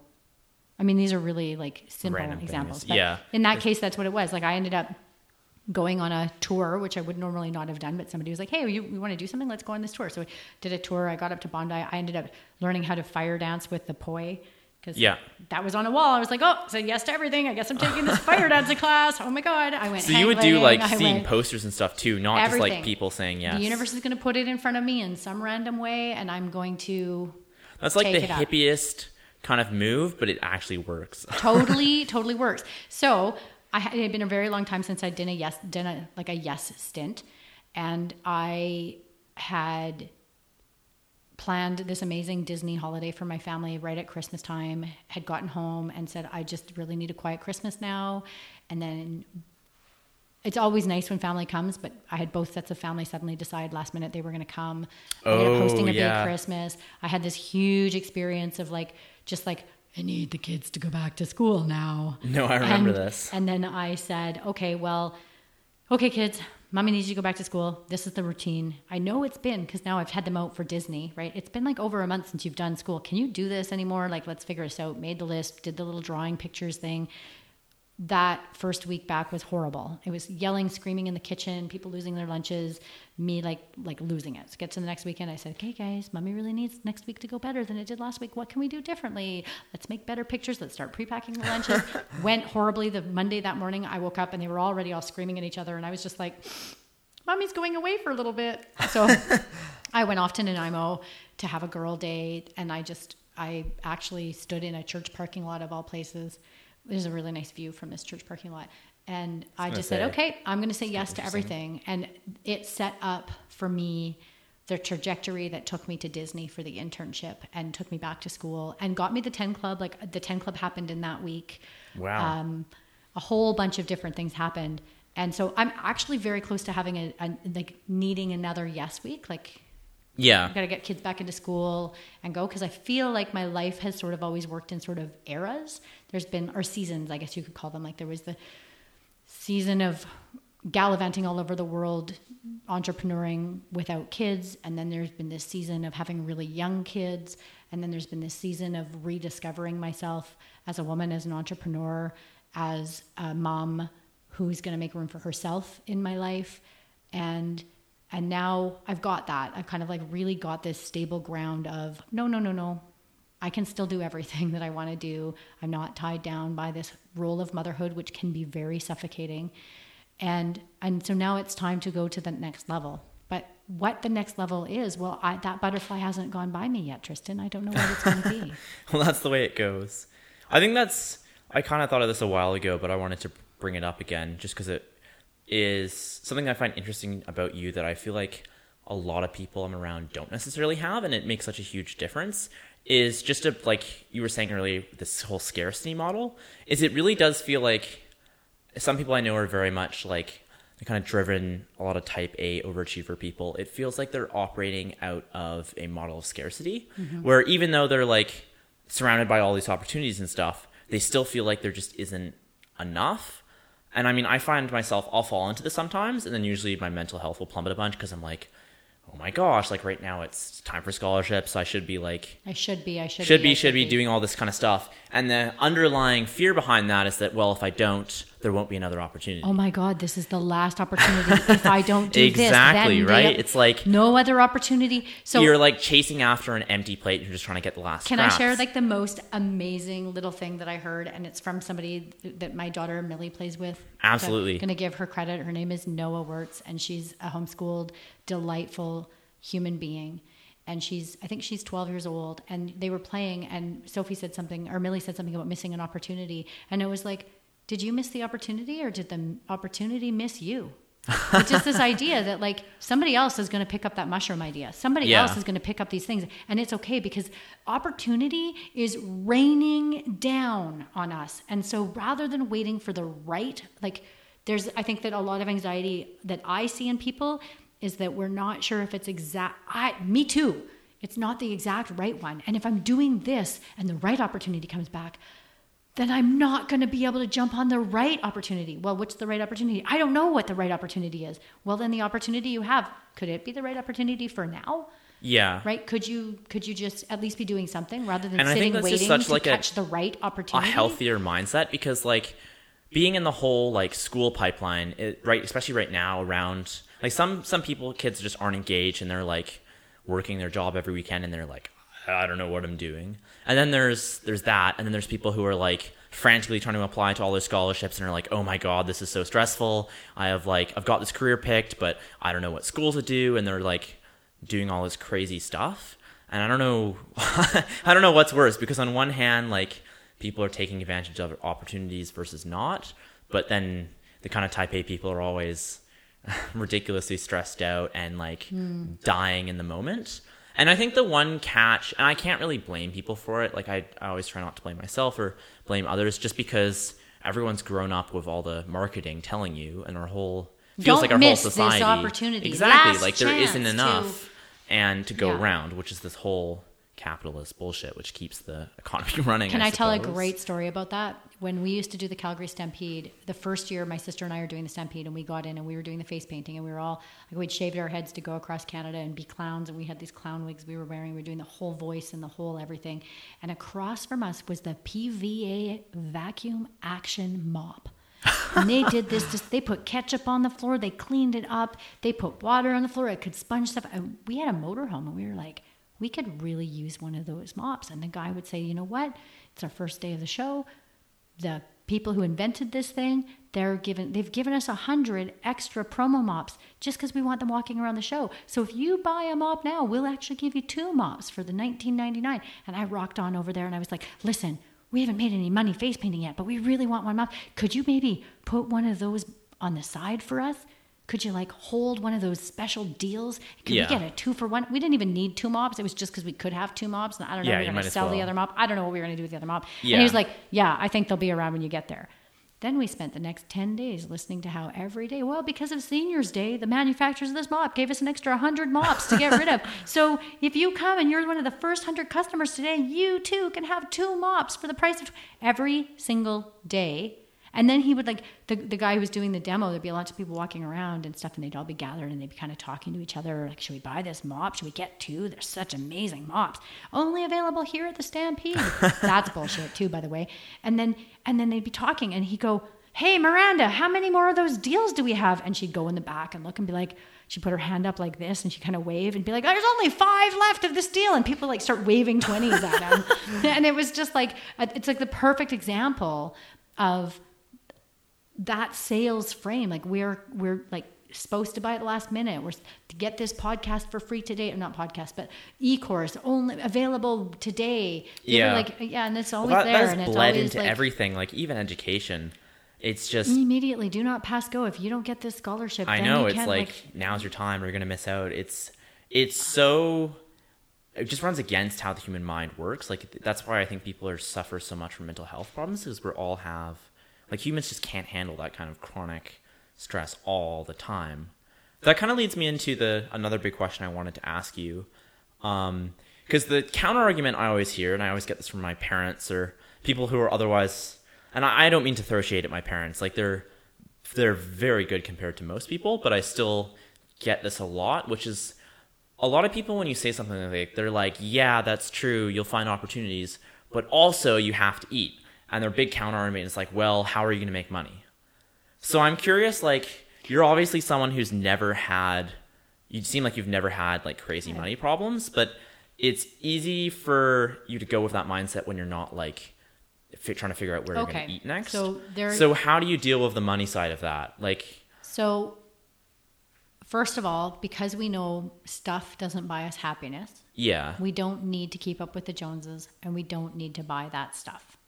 And we don't need to get into that crushing debt cycle. Yeah. We don't need a brand new car. We don't need the fanciest house. We don't need to paint it every 15 minutes. We don't need to change the furniture out all the time, right? So the first step is that I see a lot of young people do is as they start to make more money, they spend more. Yeah. And they get, that's called like the hedonic things. Treadmill, is as we gain more, we just adapt to it. And so we're constantly upping our margins. So Paul and I in our 20s didn't do that. And like, I'm sure, like, I am 100% sure there were people who were close to us that were like, why don't you just like get a new car? Like we went across Canada and broken down motorhomes, and I would never pay for a hotel room except on the last night. And like, we were just like, people probably saw it as cheap, but I was like, actually, we have a lot of fun in these broken down motorhomes. Like we really genuinely are high school students or university students, and we are enjoying life to its fullest. Having a newer motorhome isn't going to make or break our enjoyment of I think experience. Backpackers learn that a lot, not only because they see people with less being so happy, but also you have your whole life in a bag. Like you kind of experience that it's not the stuff you have. You don't need that. And so I think, yes, you're right. You do have to eat. The amount of money you need to make to be able to eat is correlated with how many of the marketing scams you get sucked into and the things you need to buy. So that's the first thing you can do, is you can be conscious of and very intentional about what you choose to spend your time making money so you can buy things doing, right? So this goes back to the theory of you have finite time. So if you break down let's say you're being paid $15 an hour to go to work for a 3-hour shift, and you commute for half an hour in each direction, plus you arrive a little bit early and you shoot the shit, not getting anything with your time, so that's another 15 minutes on each end. So now you're being paid $45, but to get to work and get home and unwind, it's actually taking you 5 hours. Yeah. So you have to break your earnings down by the amount of time involved. So now it's a really stressful job, and you lose another 4 hours stressing about your job when you get home. Yeah. So now that $45 has chewed through how much of your finite time? Well, that's a great analogy I heard. And I want to just like put it out there. I'll have to put a link in the description or something for anyone who's like looking to just do the whole cut down on expenses thing. Mr. Money Mustache, Yeah, you've shared the that with me. infamous financial blogger who we both have read and love. Well, you actually shared that with me. Yeah. And I read it. And I got it from another podcast, which is kind of funny. My message was, oh my God, if I was a dude and I had a mustache, I could have written this. Like, it is spot on. It was for so how Paul and funny have that done our life. I always assumed like you must have known it, but then when No. you didn't, it was like, whoa, you've done everything I exactly the same. I pretty much, it is pretty much And the I've heard path. stories Yeah. of other people doing the similar thing. It's like this.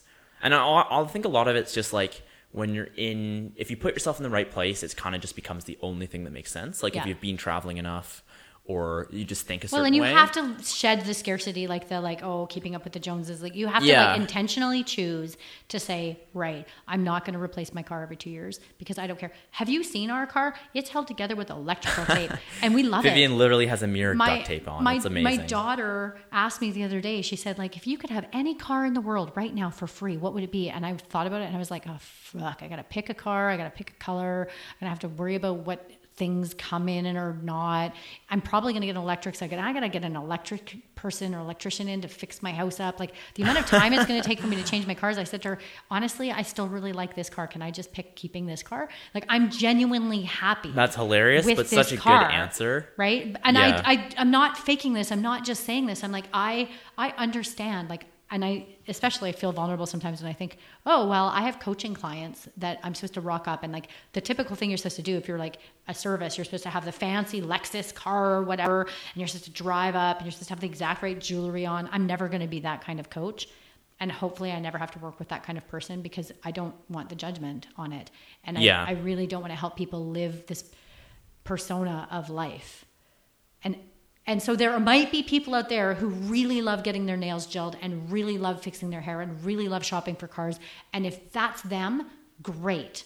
As long as they're actually happy paying those bills and maintaining that house And that's the thing, maintaining like- that image. If that's what they want to do with their time, it's just not my choice. I really wonder how many of those people, if you took out all the external factors of like status and all that other stuff, like if you're the last person, if you took every person and you could like put them in a simulation with the last person in the world, would they still like do their nails? The things that they do. And would they still? Well, it's interesting. like- You can find that out. It's interesting to think about what those people did over COVID. Yeah, that's true. Right? Actually, Like what happened there for people. But I want to go back to like so first of all, it's like shed this whole scarcity mentality. Yeah. And taking the not taking on the debts so that you still need to eat, but now you can eat on so much less. Yeah, So which gives you so much more Which flexibility gives you to the go for freedom opportunities. to then have free time because now the amount of money Yeah. it's going to take you to, pay those bills and stuff is going to stay lower. And so that gives you the freedom to run your podcast on the side or learn about mushrooms. Maybe for you, mushrooms turns out to be the thing. Yeah. Eventually something will catch fire and will make you more money than you can imagine. Then rather than this idea that, and if you're happy with slow and steady wins the race and you're just going to work for whatever dollars per hour, 8 to 5, and that serves your soul because you want that freedom. I've said that earlier, and that's fine too. And then live below your means. Remember to pay your future self first, and you can get there too. If it's serving you, that's the important thing, right? So, but if you're in the case where you just want to see things and experience things and do things, and you kind of feel like you kind of have to go to university and you want to get the best bang for the buck, I'll tell you the unfortunate, sad reality, which is you probably are going to go back to school later on. Like, I don't know very many adults who did have it figured out. Yeah. Right. And so you can wait until you're older and go to school later, or you can at least get something so that when you go back, you're at master's level. Makes sense. I guess, right? Yeah. But it doesn't necessarily have to be. Like, what are you thinking? What are the angles that you're looking at? I'm glad you're bringing this up, because that's one thing I was just going to say that always makes me sad about scholarships is a lot of them won't even let you take a gap year. And I think these days it's more common for them to let you take a gap year, but anything beyond that is like unheard of. Like it's the whole system is set up to, there's a lot of opportunity in just going straight to school. So like I have a lot of friends who are like, yeah, I'd like to travel, but they haven't seen the other side of how beneficial that can be, where there's a distinct number of like, if I don't go to school next year with a scholarship, I'm giving up $35,000 towards school. So when the whatever. scholarship works, do they have to go all through the summer, or could they travel the summer after their first year? No, they could travel for the summer. Yeah, like so, you could still fit it in, and that's you really have a good point there. Like I kind of have set in my head like, oh no, you're going down the 9 to 5 path, like danger ahead, you're going to be clawed in magically. And there's other ways to have those experiences without necessarily leaving the country. So there's a program called Katimavik that I would also love to tell you about, which is a volunteer program around Canada. It's like, volunteer, I want to be paid for my money. But it's called Katimavik. Yep. And it's run, I think it's just run through the summer, but basically you and a group of young people. How do you spell that so I could link this all up? Or I think it'll make more sense. We'll find it. We'll put it in the description. In the description. Yeah. So it's called Katimavik, and I checked, and it actually ran through COVID this year. They said, you know what, you got to live somewhere. Wow. We're gonna go, and basically you go, you live with a group of people, and you volunteer in 3 different communities across Canada. Yeah. So that counts as experience outside of your world. Yeah. And for people who go away to college, going and living in a dorm in another town. It's for their sure. own, Like it's the college experience. It is the most common mind expanding experience. And going back to, there's not right or wrong experiences. There's experiences that you're more called to and not called to. But I used to really poo-poo the people who just went off to university and they finished their degree and they're sheep and whatever. Okay, let's go back to the fact that I'm like 4 credits away from my ed degree. Yeah. In a way, I'm glad I don't have it, because I probably at some point would have been like, oh, I'll just go teach. And I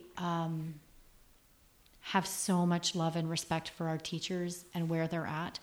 And I'm super grateful to them. And I'm also super grateful that I don't have those last 4 credits, and it's not me. I gotta say, my mom's a teacher going back to school with COVID. Like I think you're definitely lucked out there. All the trophies in the world to our teachers, man. Yeah. Right? My mom is like, encourages me to do just about anything other than go be a teacher, which is a little dark, because I think that's like one of the most important jobs in our society, but it's ugly.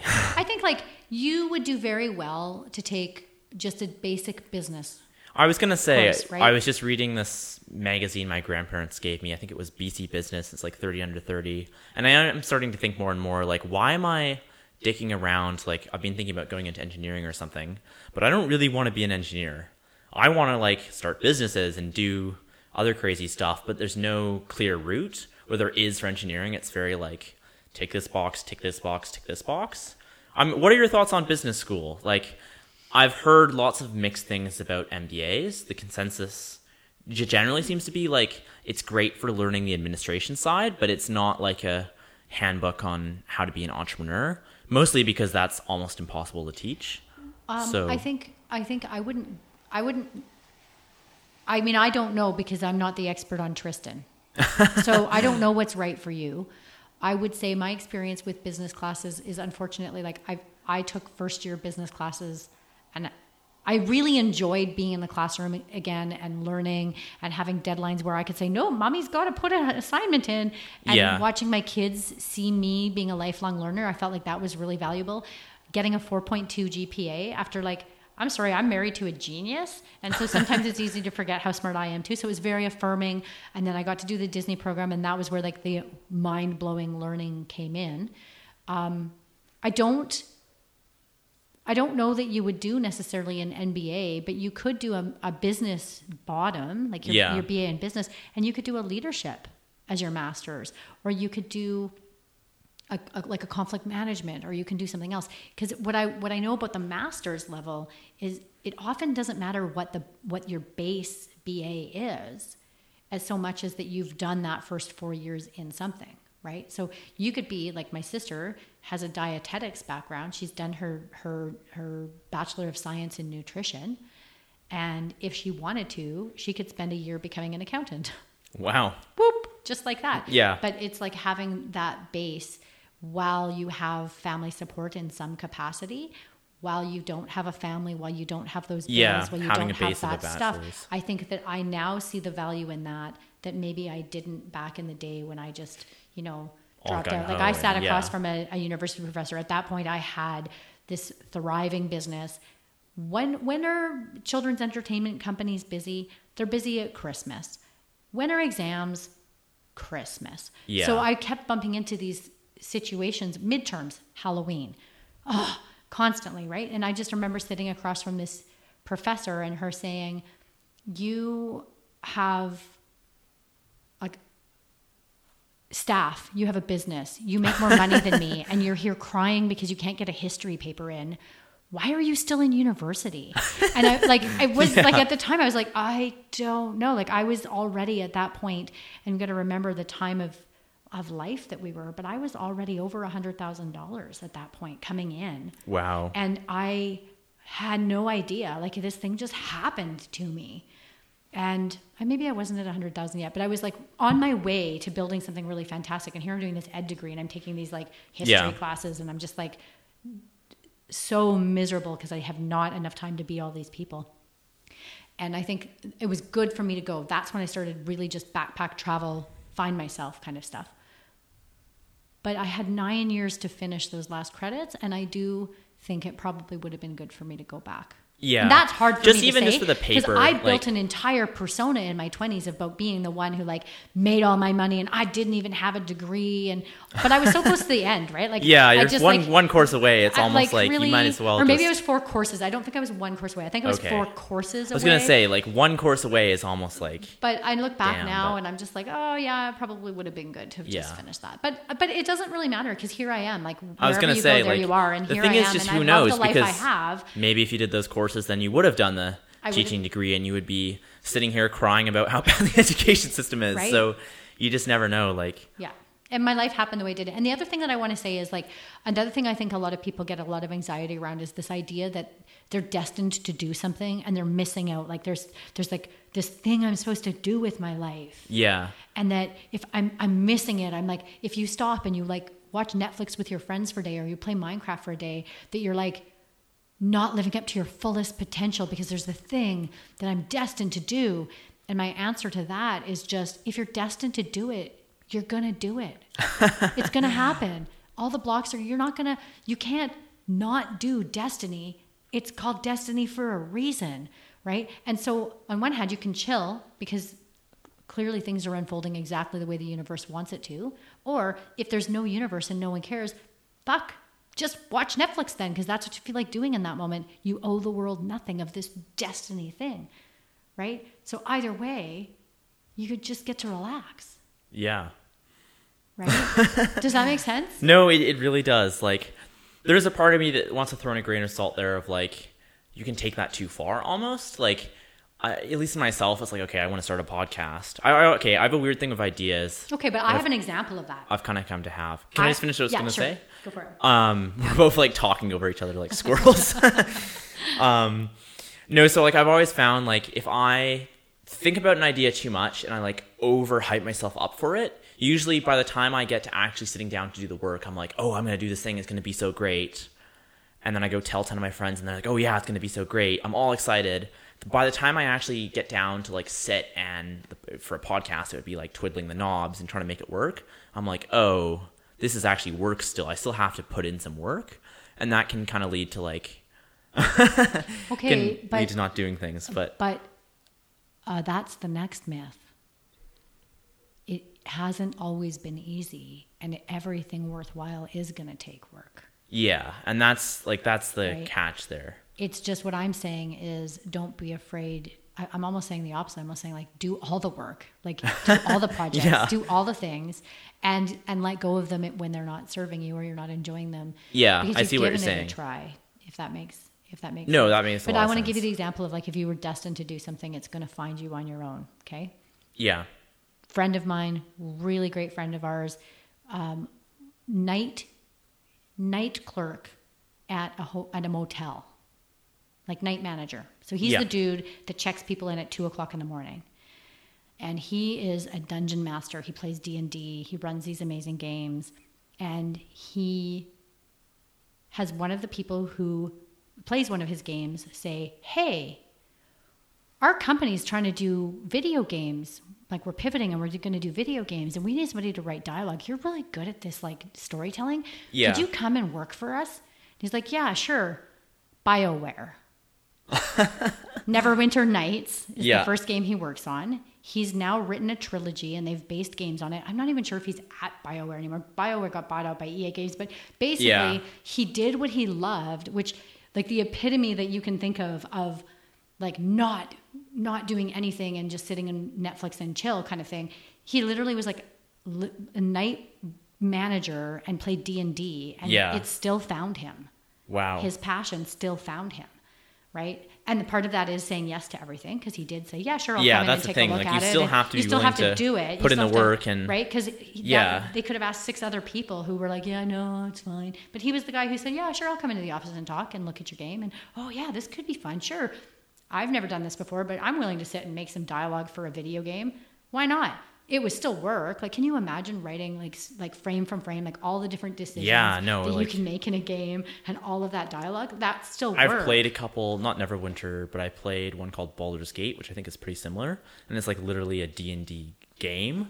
And the amount of hours that must have went into like doing the dialogue or the scripting for every single character, because you can walk into like a bar and you can talk to like every guy in it, and there's like this big map of all these different places, and there's all these people, and Yeah. it changes continually depending on what time the game is. I cannot imagine how many hours have gone into that. And that's a real life job for people. So Yeah. all of these kids that are super into playing video games, still like we're still making billion-dollar industry making video games. It's possible. I think it's more than that now, for quite your- possibly. Like, if your passion is video games, it is possible to turn that passion into a money-making thing. yeah, But it's still going to be work. yeah. That's It's just the it's thing. not going to be like engineering work or accounting work or teaching work. It's going to be video game work, and it's going to maybe change a little bit because now you have to worry about what every single character in that bar is going to say. But how are you going to get there? You're not going to get there by not trying to make games, by not interviewing people from BioWare, by not doing these things. You still have to put yourself out there and look for opportunities and seize the ones that come your way. Yeah. Well, I want to kind of pivot just for the sake of time because I am eating up a whole bunch of time. This is definitely going to be one of the longer episodes of the podcast. You're going to have to edit. Like there's, I think, Oh, a couple of no. rants so that we've gone on that. I think I'm just going to put it up pretty much raw and just we'll see how far people get it. I really want to keep the show like as unedited as possible just because that's the way I want to do it. Like that's Yeah. the shows I listen to and love, and I really love the tangents. Like I think that's where a lot of the value is, where if you just do like there's so much value to me in good conversation like that. That's its own topic, but I really don't want it to be just another like Instagram-y bullet point like highlight of the whole thing. And if I'm feeling motivated, I might even make like a highlight reel of different episodes as a teaser, because to me that's almost a different thing. Like then you're just getting the Cliff Notes version, which is what some people want, but I really want to do my show as like a like the one I really like and listen to that this guy Christopher Ryan, which I have to tell you more about off air, does is literally called Tangentially Speaking, and that's this whole thing. So there's a couple other shows that have gotten surprisingly successful just doing that, and that's kind of what I want to do. So even if Go it ends for up it. meaning we lose like 90% of listenership by the end of it because we're ranting our heads off, so be it. You're still having the experience, and you're going to learn something from it one way or the other. Yeah, and I part will of come that's back anytime. If you Awesome. haven't had a guest for a while, come in and yeah. we can pick up this question list because I don't think we Well, really... that's the thing. Like we're like 2 questions in. And part of that's just laziness on my part. Like, I'm not that interested enough in editing to want to do an edited show because I know how much work that would be. And if I've been kind of procrastinating on editing the last episode I did, and I was just taking like a couple clips out of the intro. And trying to make it all work would be such a nightmare. And so just do what you can. And you will slowly, like over time, you'll get better at bringing yourself back to your questions. You'll get to 3, and then you'll get to 4. Well, even just doing one episode, 5. I'm finding like, oh, I do actually, like, I have to like keep an eye on the time and like make sure I'm actually, if there's points I want to hit, continually bringing it back to that point, because otherwise we're just going to be like train tracks so far off it we can't even get back there. Tell me again, what was the name of the guy?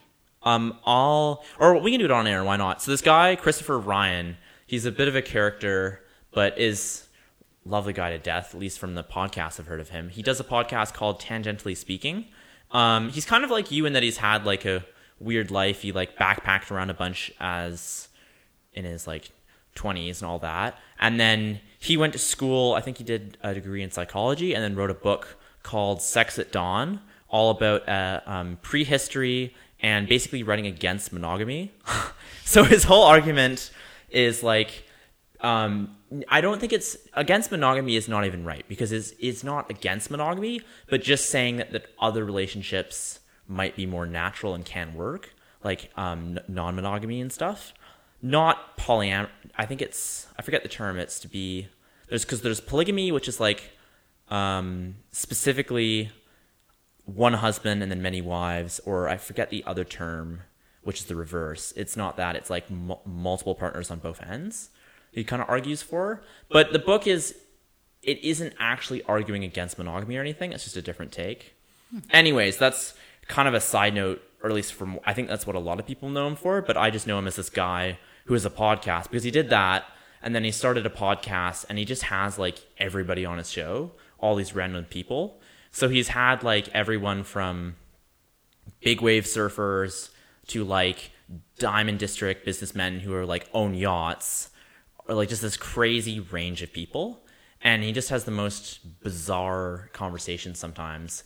And at least for me, it really like totally changed my outlook on life, because it's like, whoa, I had no idea any of this stuff was out here. And before I got into like this podcast and a couple other ones, I had like no interest in travel. I was pretty set on like, I thought business was cool, but I was like, I'm going to go be an engineer, or I'm going to go be this thing. And then I slowly kind of got out of that, got more into sports, and was like, whoa, there's way more to life than I thought there was. So that's kind of the inspiration for this podcast. So the only difference between you and Chris is he's had more time to do it.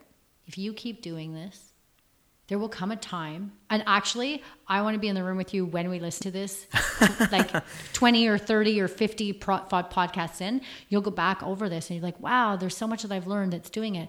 And the only difference between you and the other guy sitting on the couch over there that's like, I want to start a podcast one day, is you're doing it. So congratulations. Yeah. And that's all. When I talk about doing things, that is why I say you're actually on the right path and you're going in the right direction. Yeah. And I think the great thing about the style of podcasts that so many people who run them have said is that it's kind of an experience-focused podcast, in that there's value to just doing it. You don't need people listening to it. Like if I go and make a podcast like Serial, which is like some crazy well-produced, I mean, if it was me, it would probably be a little less well done. But you get the idea where it's like made for the listeners. Then if people don't listen to it, you're kind of missing out. And maybe you had fun making it, but it's not what I want to do. Or this is literally, I would happily do this without mics. The only difference is I'm doing it with mics, because suddenly it's way easier to justify people giving me like an hour of their time to sit in front of a mic or a computer and just ramble with me. Like there's this magic thing that podcasters always talk about with the whole podcast effect of like, suddenly it's not just, hey, can I have an hour of your time to talk with me about whatever I find interesting. It's, hey, come and do my podcast. We've got listeners. You matter. Yeah. And I want to hear about what you have to say. Yeah. Yeah. So I want to kind of pivot to a bonus question that I wanted to ask. Okay. I'm just calling it a bonus question because I wanted to end on it, because I thought it would be interesting. And like, we could easily do a whole nother podcast on this, which is true of most of the questions. So hopefully we don't go for too long. But so you recently ran a program called the Youth Ambassadors for Mental Health. And which was, again, we could go in a whole other thing about that, but that was like a Zoom call and in-person program for youth learning about like mental health tools, kind of. Yeah. And I just remember in that program, you were told me how you'd recently been given an adult diagnosis for ADHD and were trying medication.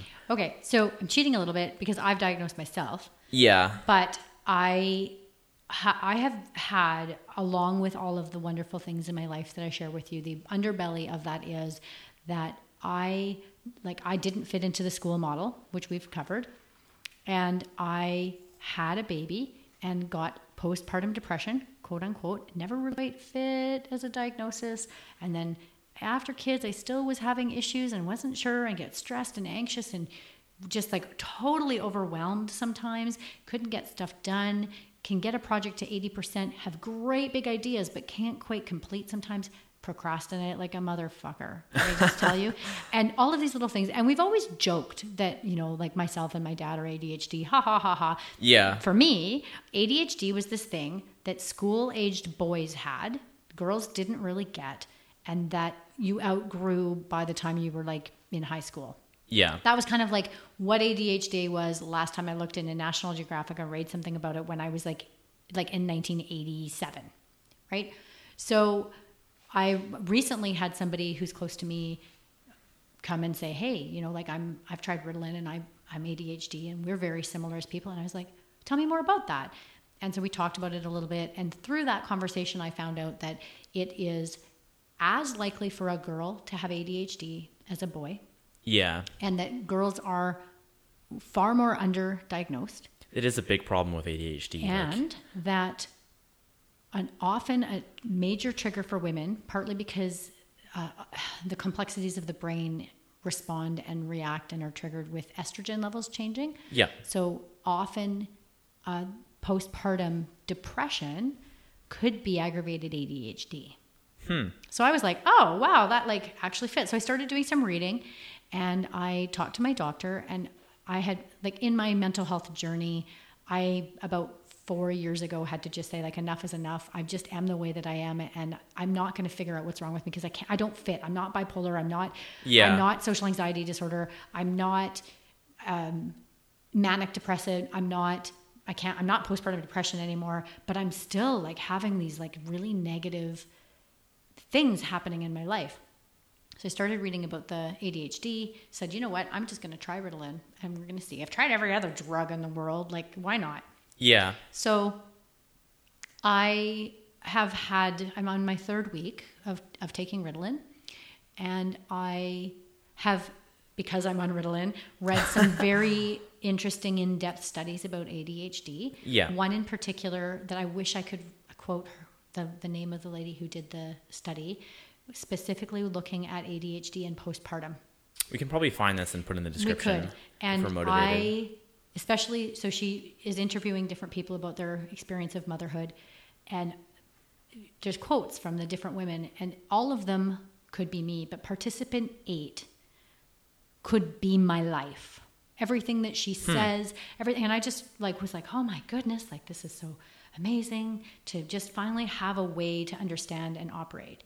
And so I'm 44 years old. I am newly diagnosed with ADHD.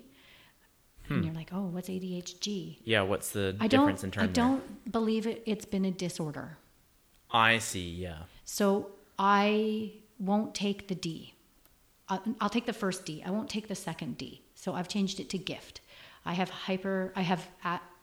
attention deficit and hyperactivity gift. And that gift has given me the opportunity to see opportunities everywhere I go, to connect really random dots, to learn amazing things about the way the world works. And also have these other things going back. Like, let's look at intentional community. We talked about that earlier. Yeah. There was really good things, and then there was this other stuff that was really it's like hard. more intense. You're never going to get something that's all good or all bad. Everything is going to have the good side and the bad side.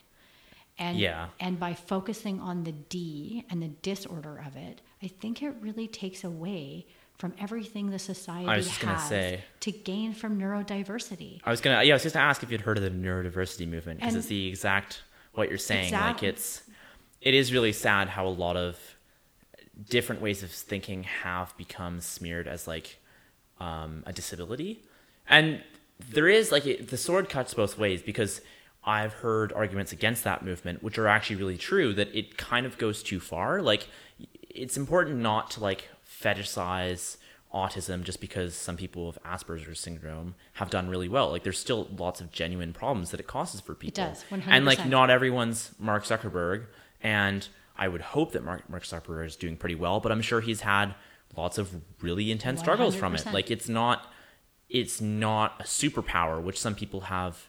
In some ways it is, but it's not like a magic It's thing. just a different. Yeah, it's just not different. a superpower or not. It's a diversity. And it's the same as how we have all for these some different people it colors really of is a eyes. disability though. And that's where it is important to draw the line. But I think for like, or I don't know if there needs to be a line drawing. Like, it's still important to recognize that. But there is a lot of truth to the whole thing, that a lot of people who just have a different way of thinking and don't fit in as well have really been like labeled as you're wrong, you need to fix this kind of thing. And we just aren't going to make a system for you to learn in that's going to work for you. And like, thank Yeah. God I had Jerry Ann's who allowed me to do all kinds of learning. I learned how to budget. I learned how to invite people to a fancy thing. I learned how to get sponsorship. I learned how to direct a play and work with people. And I had to fire an actor. Like, I had a whole Wow. bunch of life experience Yeah. doing that special project. And so this is where the special projects and stuff become very important for the people out there who just aren't going to Yeah. be the spreadsheet people. But I mean, okay, let's pretend you took that time machine and you went back into the hunter-gatherer time. All of the different things that we've come across, all of these new ways of doing things, they must have come from somewhere. If everybody just did everything exactly the same Yeah. and didn't go out and try that new red berry or smash those two rocks together, Well, a lot of where would conditions we have gotten? consider How would we like get here? totally disabling now, or were like a mental stuff, were actually like completely embraced. Like, apparently, I don't want to speak about this too much because I really don't know what I'm talking about. Yeah. But apparently, a lot of people who are like in their tribe are like the shaman. Most psychologists would, like, if they were a kid, they'd probably be diagnosed with, I forget the name of the condition. I'm totally blanking on it here. I might have If to, they like, were here now and they were in our edit in. system. Yeah, it's not. What is it? I'm gonna have to like edit it in here. What is it? Doesn't matter. Fill in the word and then It's not dyslexia. It's like, what is it? Schizophrenia. Took me too long. I think a lot of them would be diagnosed with schizophrenia, because when we have people like in our time, if you're seeing things that aren't like right in front of you, kind of like that everyone else isn't seeing, that's like yeah, they you're would totally insane. be, yeah. Yeah, and we're in like their culture, that's like you're receiving a gift, like, and they're valued for that. So now maybe you can argue about like whether or not that's true or not. Like, are they just being wacky? Maybe, I don't know. And part of it is I we're can't just speak not to going that. to know about these things. For me, But I yeah. assuming this diagnosis for myself has given me a butt ton of reading to do and a whole bunch of understanding. And I think for me, just having the answer, having that piece of the puzzle of saying, oh, it turns out girls can have neurodiversity. Yeah. And oh, it turns out that I'm one of them. And oh, look at how other people have the same things as me, and normalizing my experience, that I'm not just crazy, and then giving me this extra set of tools that I can implement and I can use has been really freeing. As far Yeah. as my mental load that I carry around being late for things, being forgetful, never being able to find my phone, being messy to the point of it bothering me. So then I wonder, even my minimalist sort of like, I don't want to buy stuff and I don't want to maintain stuff. Is that even because I'm ADHD and I'm probably going to forget? Like, Yeah. I'm not going to keep this stuff up. It stresses me out. It's more stuff. And when you have ADHD and you walk through the store and bright, shiny, ooh, I'm going to buy it. Ooh, I'm going to buy it. Ooh, I'm going to buy it. You end up piling stuff onto Yeah. yourself. So, I mean, it's just been a really interesting journey for me, and I'm excited to have the whole winter to play with it. I'm really curious, like, if you're okay to talk about it on air. Like, obviously you don't want to, I can just cut it out entirely. But how have you found, like, actually taking medication for it? Because I totally relate to a lot of what you're saying. When I was, like, way younger, I was diagnosed with ADHD. I'm not, like, I was diagnosed with a couple other things too, so I don't really know how much of that was me being, I was in a totally different kid than I am now. So I don't entirely identify with, I'm not sure like how much of that is still fits with me, but I definitely have, like, just looking at my behavior in my brain, like I definitely have a lot of that. Yeah. And I've never been given, like, I've never taken medication like antidepressants or any of the Ritalin or I'm not sure, I'm things. forgetting what the right term is, but most of them are a couple molecules off from like amphetamines and stuff, which are generally prescribed for attention deficit disorder. Yeah, so I am taking the like super quick Ritalin. So I take it in the morning when I wake up, and then I take it again at around noon. It lasts for 2 to 3 hours. Okay. So one of the challenges I have is like, it obviously, like, because I want to spread out how long I'm on the medication, I sort of, it wears out before I come off. So I very often forget my second pill.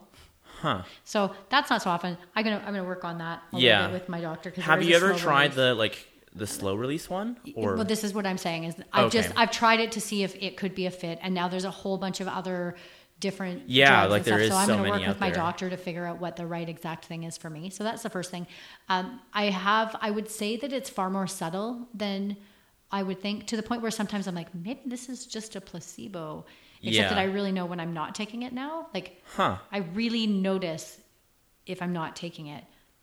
And what I would say is I don't think people experience me very differently on the outside. I think I'm still very bubbly. I think I still have lots of great ideas. I still have these things. What I notice for myself is that it's easier when I wake up in the morning and I have those 3 really important things that I need to get done. I'm far more likely to actually get those 3 things done now that I'm on Ritalin, rather than waking up and going in the kitchen and bumping into a muffin tin, which makes me think I need to make muffins. And then as I'm making muffins, I realize the oven is dirty. So I clean the oven. I still have to get to that thing I'm supposed to be doing, but I just like, it's the impulse of just the next and next, which is why people are like, Vivian, you do so much and it's so crazy.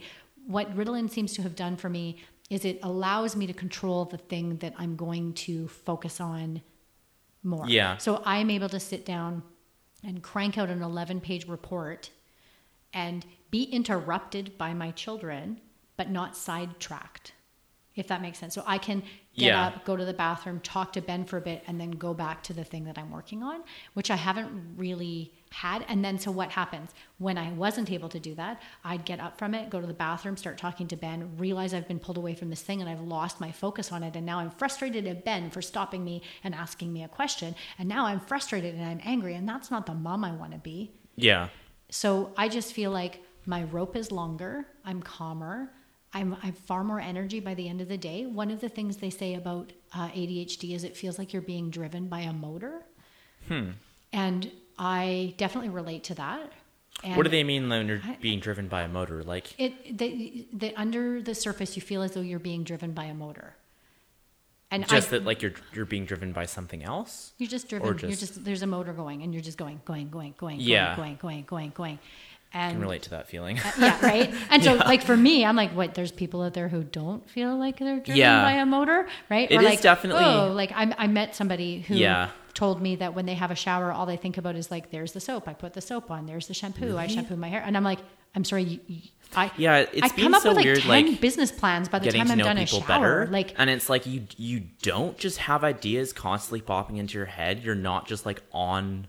like all the time until you're suddenly not. Like what? And so one of the things my husband's always said about me is I have 2 settings, on or off. Full tilt, or I'm literally so exhausted that I am just laying in bed and I'm done. Like I use every drop of energy, and it's never kind of been hilarious able to how many balance like that. how much I relate to. So, like, well, there you go. I always joke to myself, I'm either so busy I'm in tears, or I have literally nothing going on, and like exactly there's the no. same. And so no I in feel like I between. have better balance and I have better time management, and I have energy left. The thing that's really interesting is I'm technically not quote unquote drugged anymore in the evenings, But what I'm finding for myself is that I still have extra energy left at the end of the day, and I'm like reading fiction. Like I'm like picking up chapter books to read just because I have energy left at the end of the day, and I've gotten lots done. I've been very productive. And so it's like I can gift myself the leisure time. Yeah. So this could all be placebo. I have no idea. I'm going to go in and talk to my doctor again and find out. The thing with placebo is that if it works, it still works. Don't care. Like, who don't gives care. a shit? Doesn't work. Doesn't Let hurt me take my sugar pills in peace. Bingo. We're super happy with it. So, and so for me, I think like that's another one. Like I am a total oversharing on your podcast that I am on this medication. But if somebody was to listen and get to this point of the podcast and they wanted to talk to somebody about ADHD, I'd love to get a whole group of women specifically who feel that they like suspect that they have ADHD and just compare stories and notes, because technically if 1 in 10 have ADHD, 50-50 women, that means 1 in 10 moms that I'm friends with has ADHD. Yeah. Super high. It's funny that you say that you're oversharing, because I really feel like this is one thing that has to be talked about more. Like that's another big thing for me about having a more like conversational podcast is I kind of hate that, or at least nowadays, like after hearing people have like insanely honest conversations and stuff, it's definitely makes me appreciate how much value there is to that, because it's the kind of thing where like you went, I don't know, like how many years without even thinking about that as a serious possibility. Or like joking about it. And it was, what it took was some other person being like, oh, I've had this thing happen. And that's how problems like this get solved. So exactly. And that's why I'm totally happy to share it, because it literally was a client of mine who shared with me, hey, you know, we always joke about this. Well, guess what? And it's working. And so I was like, oh, okay, well, I'll look into it for myself. And it's just been the most like eureka my life has been in a really long time. And my husband, like, I'll read something and I'll send it to him, and he'll come out of his office and literally look at me and be like, holy man, that is exactly what it's like to live with you, or whatever whatever it is that I'm reading. And so there's just like in that, like, how do you reduce shame? Well, you find out you're not the only one, and you're just a normal person. Well, that's always been like right? a big thing for me is just this is the first time I've ever said to anybody who's not my family, like even mentioned anything like that, just because it's always been a thing for me of like, I don't know, I don't like the idea of people looking at me as labels. That really freaks me out. Like I feel like it would just change people's perceptions. Like I'm curious if you've experienced that at all. Like I feel like it's not the same though if people already know you, because anybody who knows you is probably like, no shit. Like, yeah, pretty much that's the I feel response. like for me, it's like anybody who thinks about it for a second, they're like, yeah, that's not surprising. Makes so much sense. But even still, like if I'm curious if you've had any people, maybe who you didn't know, if they've like, if you had an effect on that, or even with people you did know. Here's the thing. It's none of my business what they think of me. Yeah. I don't care. Like, honestly, if somebody who was going to consider using me as a business coach was to be put off by the fact that I have ADHD, then I am the wrong person for them to be doing their work with. I'm not going to give them any value, because I'm going to walk in the door and I'm going to be who I am. And that's not what they're going to look for. So, and going back to the freedom of being in the financial position that I'm in now, I don't have to take every client that comes in my door. So I'm actually better off to flat out, I might just even put it on my website. Like, here we go. Diagnosed ADHD. Well, maybe I should go get a real diagnosis before running around town saying this. Self-diagnosed. But just like saying, like, at the end of the day, I can be valuable. So I can be valuable to a business person who is also ADHD.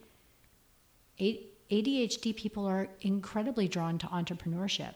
Yeah, I think it is really like, it kind of goes hand in hand. It goes hand in hand. And so how many business people out there might actually be in this situation and understanding how their brain works and setting themselves up by success. Have to start offering like ADHD coaching. Who knows? When you get things figured out a little bit more. Give me like another 6 months to learn everything, because that's about how long it'll take me. But it is a really interesting thing for me to consider, the fact that I think along the way, like I look at all the businesses, I look at everything that I did, And I'd always hit this point where suddenly it would require like 16 staff who want to know what their schedule is and who need to be put on payroll. And by the way, there's all those government forms and there's all of this stuff that needs to be done and organized. And I couldn't do it successfully.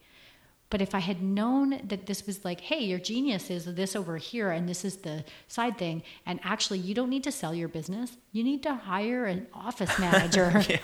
And it's okay to hire one because this is how you're going to pay for it. Would have been super, super awesome, helpful. Right? Because instead, I basically went, I can't do this anymore.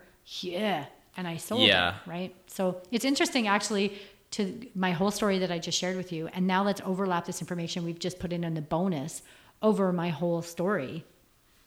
Yeah, you can kind of see things in a new light. You can kind of see it as like, oh, so yeah, you went on a holiday and you were supposed to do this, but instead you did this over here. Like, suddenly it all makes sense. Suddenly it all makes sense, right? Yeah. You know, and like, I mean, we did well with Beaupignan. We got it back. We got it into Pier 1 Imports, and it was at Urban Barn, and like it did well. And then my husband wanted to get married, have kids, and I wanted to have kids for a long time, and I was not going pregnant into a war-torn part of the world. So it just wasn't serving me anymore. So, you know, it went by the wayside. So I'm curious. So I just want to go back to like the actual medication side, because I'm really curious about that. Like I thought about it a couple times now, and I've never actually like tried anything. And I'm always curious for people who have, just because the thing that really turned me off from it was just the side effects. Like, I don't know Ritalin as well. I'm blanking on the name of the other one that's really common.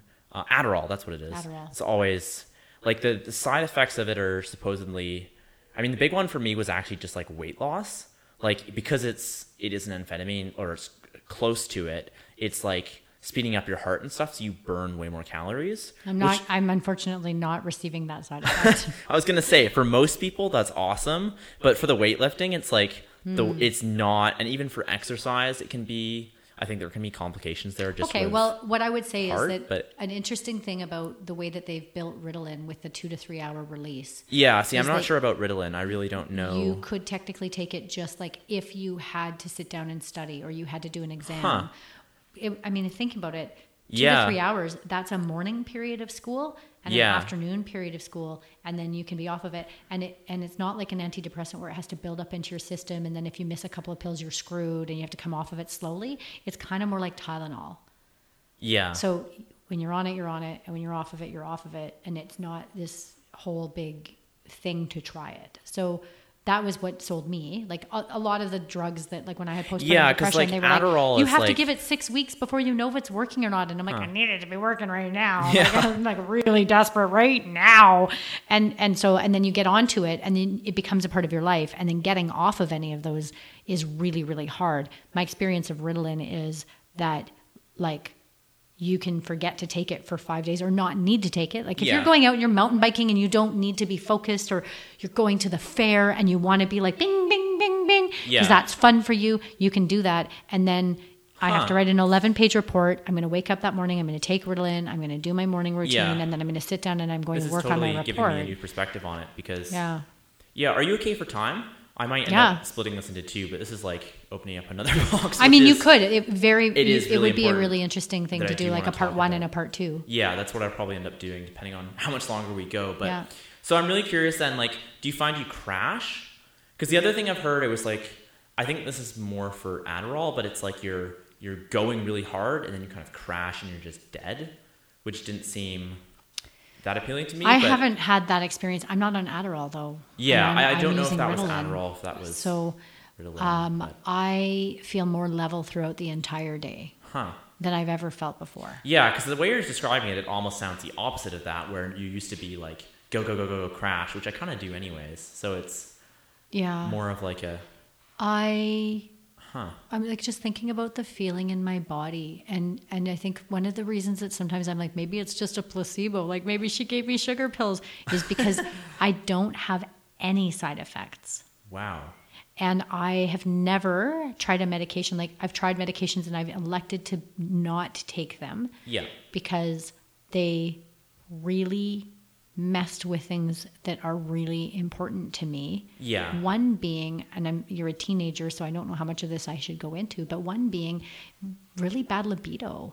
And Yeah. that's really hard to be in a marriage with young I'm kids not and you've gonna be- already got that. I'm right? not going to be offended by talking about libido. I'm not. Well, there you go. Well, so anyhow, this Teenagers or are like usually more interested in that. But or all sorts of issues with. Sorry, I just bumped the mic. Oh, don't worry all about sorts of issues with missing a pill, ADHD, right? Yeah. So you miss a pill in the morning, and then you have a really funky like roller coaster because you've missed a pill, and I'm not getting that, which is Yeah. a really big side effect. Another one that I didn't like with a lot of the antidepressants that I was on, or one specifically that I tried, I had to get a liver test every 3 months, and I Wow. wasn't feeling like I was getting any good results from it. Yeah. So then on top of that, to know that like I could be burning my liver, I was just sort of like, I don't think this is working well enough or doing enough for me that it's worth me being on this medication. So at that point, so like, and I want to go back over this whole thing. Sorry, I'm just going to pause for a second and check the mics. We might have lost a second. Okay.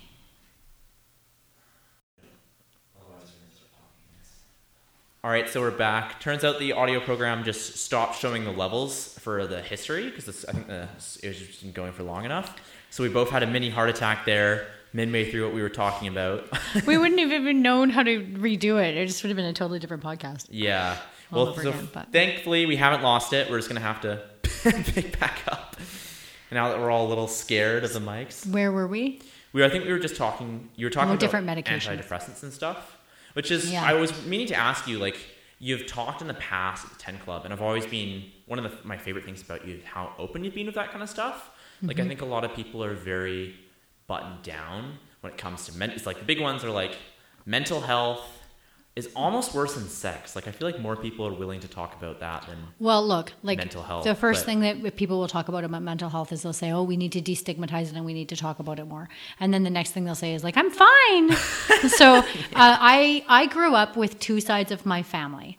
One side of my family was my mom's side of the family, and if your hair was on fire and you were sitting at dinner and your hair lit on fire, Yeah. somebody might say something like, "There's a mirror in the hallway. You should go and look in it." You might get that. Oh my gosh. On my dad's side of the family, if your hair was on fire, there would be buckets of water poured on you. People would be fighting about who should phone the fire department and whether we even needed a hospital or not. And it's your fault the fire was on. And like, I mean, everything was loud and angry. And from my childhood perspective, I don't know what my dad experienced of his life and my mom experienced of theirs, but I just felt like as I grew up, I saw that there were still problems on my mom's side of the family. They just didn't talk about anything. Yeah. And on my dad's side of the family, you couldn't shut them up talking about their problems. But at the end of the day, the family I ended up being closest with was my dad's side. Yeah. And so, and I have great aunts and uncles. Like, I'm like, oh my God, what if you become famous and my relatives hear this podcast and I've insulted them? But like, I have lovely, wonderful individual relationships with aunts and uncles on that side. But for the whole, I would say, is it recording? Oh yeah, it's good. Sorry, I looked at levels too long there. Here, you can keep talking. I'm just gonna, or we can pause for a second. I'm just gonna move the mouse. It scared me there because I was worried we were overwriting. Oh yeah, Okay. so that's even a separate marker. We're all good. So- here, my inexperience with audio software is showing through. That's totally cool. So basically, as I got to be an adult, I was like, yeah, they fight a lot, but they're really real with each other, and you can say anything, and you know you're still loved. Yeah. You can literally have almost close to fist fight. Wow. But really, at the end of the day, we're family, and it's first. That's how I experience it. And I'm like, somewhere in my head, that connection came to mean better out than in. And so I do share very openly about all kinds of things, and I probably get judged horribly. There are probably people out there that think I'm a total mess, but let's check reality for a second. Yeah. I'm financially independent. I have a lovely husband. I'm in my 16th year of marriage. I have 3 beautiful children that I like and enjoy hanging out with, who really don't have very much as far as like challenges with, you're not running away and taking opioids. Like, Yeah. I don't have a lot of mess around me Yeah. that I could class as being truly messy. If the messiest thing about me is I'm willing to share openly about my life experience with you, then You're doing pretty freaking well. I think you might look in the mirror in the hallway and Yeah. see where the mess might really be. And I mean, I can relate to you there. I've always been like, I wonder if part of that's like the ADHD thing of just being, well, that's just me being stubborn. I've always been like, stick it to the man, kind of like, I'll talk openly about whatever. And I've definitely, some people will respond really well to that and will love you to death for it, and other people will hate you. Yeah, there's probably a time or place in a social thing, and yeah, I think that I do walk that line. I mean, I'm not walking it right now. I'm on a podcast, but like I have come to a podcast where I've been asked to openly speak, and the presumption is that people who are listening to your podcast are looking for that. What's different is I'm not going to go to a golf tournament or like a banquet function where I'm expected to wear gloves, and I'm not going to go to that anyways. But like I might not share that at a table of 8 who are at a fundraiser who I've never met because they didn't come to hear my shit. Yeah. Right? In this case, if people have decided to listen to a podcast by Tristan about ADHD, this is literally like and Tristan mental health, Vivian's shit. Then let's do it. Like, here you go. Here's my shit. Here's my phone number. Call me and tell me your shit. I'm here. We're not going to put your phone number in the podcast. I'm not going to. But we are going to. We're going to have some sort of contact, or maybe I'll just put like a show. Well, I think that hopefully what will happen from this, from my perspective, is it'll get my poop in a group, because I have a website that's like half finished that needs to go up, and then there you go. They'll just be able to come find me at vivian.viant.ca. That'd be awesome. Yeah, because I don't want to just like hand out your email or especially your phone number. Email is one thing. I can't even believe you're like, yeah. No, I really believe better out than in. Yeah. No, I completely agree. So getting back to all the things I'm gonna, now that I've told you why I'm willing to share it. Yeah. What is it that we're talking about? So I'm really curious, like, what your experience has been with like antidepressants. Like, we've kind of talked about the ADHD stuff, and you're pretty new to that. And it sounds like, or actually, yeah, there's one more thing I wanted to ask about that. So how did you find, like, you haven't gotten a diagnosis, but you just went to your doctor and like, I didn't go to a random doctor anywhere. I went to a doctor that I've been with for 8 years, who's been on this journey with me of trying to figure out what the fuck. Yeah. Like, I just want to know what the fuck. That's all. I just want to know why sometimes in the middle of the day I lay down because the world's too much and I put the blankets over my head. I just want to know why that keeps happening to me. Because on the other hand, I'm this super productive person. I put the community garden in 1 school year. I'm doing this job over here. I just sold this company. I'm doing all this great stuff. And then sometimes the world is just too much and I can't figure out why. What's going on? So she's been on a journey with me. So I didn't just walk into like a Medi Center and be like, hey, can you give me some Ritalin? Yeah. I have a relationship with my doctor, right? Because it is a drug that's abused by, or abused not even is the right word in my opinion. I think it's used in a way the medical system doesn't like, by especially Adderall. I don't know about Ritalin, but I don't really know anything about the reputation of the drugs. So there's a movie I'll have to send to you it's honestly really entertaining, at least to me, but I'm kind of a nerd for this kind of stuff, called Take Your Pills. And I'm sure if you asked your husband about this, he'd happily tell you about it. Because like Silicon Valley has a reputation for using specifically Adderall as like a productivity drug, just as a way of like, because it can make you more focused and stuff, and it does kind of like rev you up and stuff like that. I mean, I'm talking out of my ass. I've never taken it, so I don't really know. But it is kind of has a reputation of like a study drug. To a point where it's so funny because I guess if you maybe aren't ADHD, it might. Well, yeah, that's the thing. Like for someone with ADHD, pump you up. It's meant to have totally different effects for somebody who doesn't. Yeah. So it's kind of a misuse of the drug. But a lot of people who don't have ADHD still find it really works well for them, just in terms of like getting stuff done and choose to. Well, I just don't. I don't know how, with the amount of scrolling and screen clicking and stuff that we're doing, we couldn't possibly be there. Somebody should study if there's an increase of ADHD symptoms in our world, because we're like literally training our brain to go bloom, bloom, bloom, bloom. I forget the name of the book, but there was a book that was written about the amount of diagnoses for ADHD has like skyrocketed. So it is interesting, like how much of that is, and the book was specifically about children, and it was kind of saying that they're over medicating children. But I also do wonder how much of that is just societal. People are changing. Like our brains are more and more bombarded, so it's like worse time for it. Our brain is evolving. Anyways, it's kind of a side note there. I was just curious. Because it's interesting, and in 6 months from now, have me back, and I'll know everything about it. Because we'll deep dive, right? Again and do a little follow-up. So if we want to talk about antidepressants, and we want to go back to that for a second. I am not a therapist. I'm not a psychiatrist. I'm not a psychologist. I'm not a doctor. I'm going to get this. I don't want anybody to take what my life experience was as being something they should just go off and do. But I will very openly share that when I had kids, so I probably always had ADHD all along, but I had completely developed an environment where I thrived. I didn't have a 9-to-5 job. I bounced all over the world. I had seasons of work. I had staff to do a bunch of the menial stuff for me that I didn't like doing. This all really does sound great. Got to have these ideas. So I had really customed my world to what I liked, right? And then enter children. I have children. There is an estrogen change that happens when you have babies, and estrogen is somehow linked to the brain and ADHD. And so let's say it gets triggered. I now, I'm getting numb lips.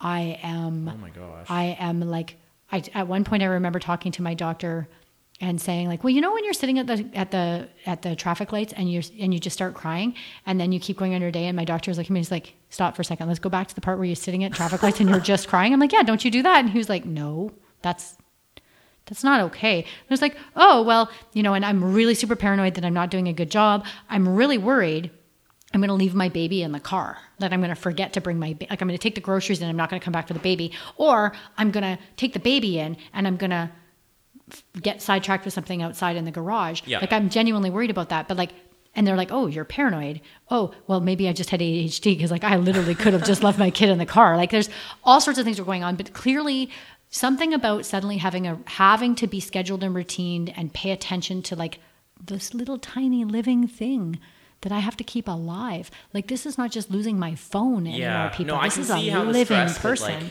right? come in full force and there. feeling for the first time in my life that I'm failing. Ouch. That's tough. Yeah. That's tough. And then, even now thinking about it, I'm crying, just thinking the amount of pressure that I was putting on myself. This was not coming from either set of grandparents. This was not coming from parenting groups. There wasn't even Facebook back then. This was all just how I thought I was going to rock this shit, because I've rocked everything I've ever done. I feel like this would be way, way harder for you because you're so used to kicking ass at everything. Just kicking ass and taking names. And now all of a sudden I'm I can't even I can't function, and I'm not sleeping properly, and I'm trying to be the best breastfeeding, co-parenting, co-sleeping, you name it, I'm doing it kind of thing. And I remember Sophie needed an operation, and there was a nurse that would come to weigh the baby because she had to be gaining certain weight. She had a hernia. Yeah. And the nurse kept coming, and I was just and I kept forgetting she was coming. Or I would phone somebody and make plans oh yeah, I'll meet you at the gym at 10 o'clock, an hour and a half from now. And then she'd phone and be like, where are you? And I'd be like, what? Where? What? I'd literally oh my gosh, drop plans with people that fast, right? So anyhow, she shows up to weigh the baby, and I'm like, listen, the baby's fine. What is it going to take for you to stop coming? And she's like, every time I come, I tell you about this postpartum depression group, and I just want you to go once. If you go once to this postpartum depression group, you stay for the whole time. You don't have to talk. Just listen to the other women in the room. I will stop coming. And I was like, fine, I'll just go to your stupid group. Show up at this group, sit with these other women. I'm the first to talk. I'm I'm here because blah, blah, blah told me I had to, or she's going to keep coming to my house and weighing my baby. Super into this, right?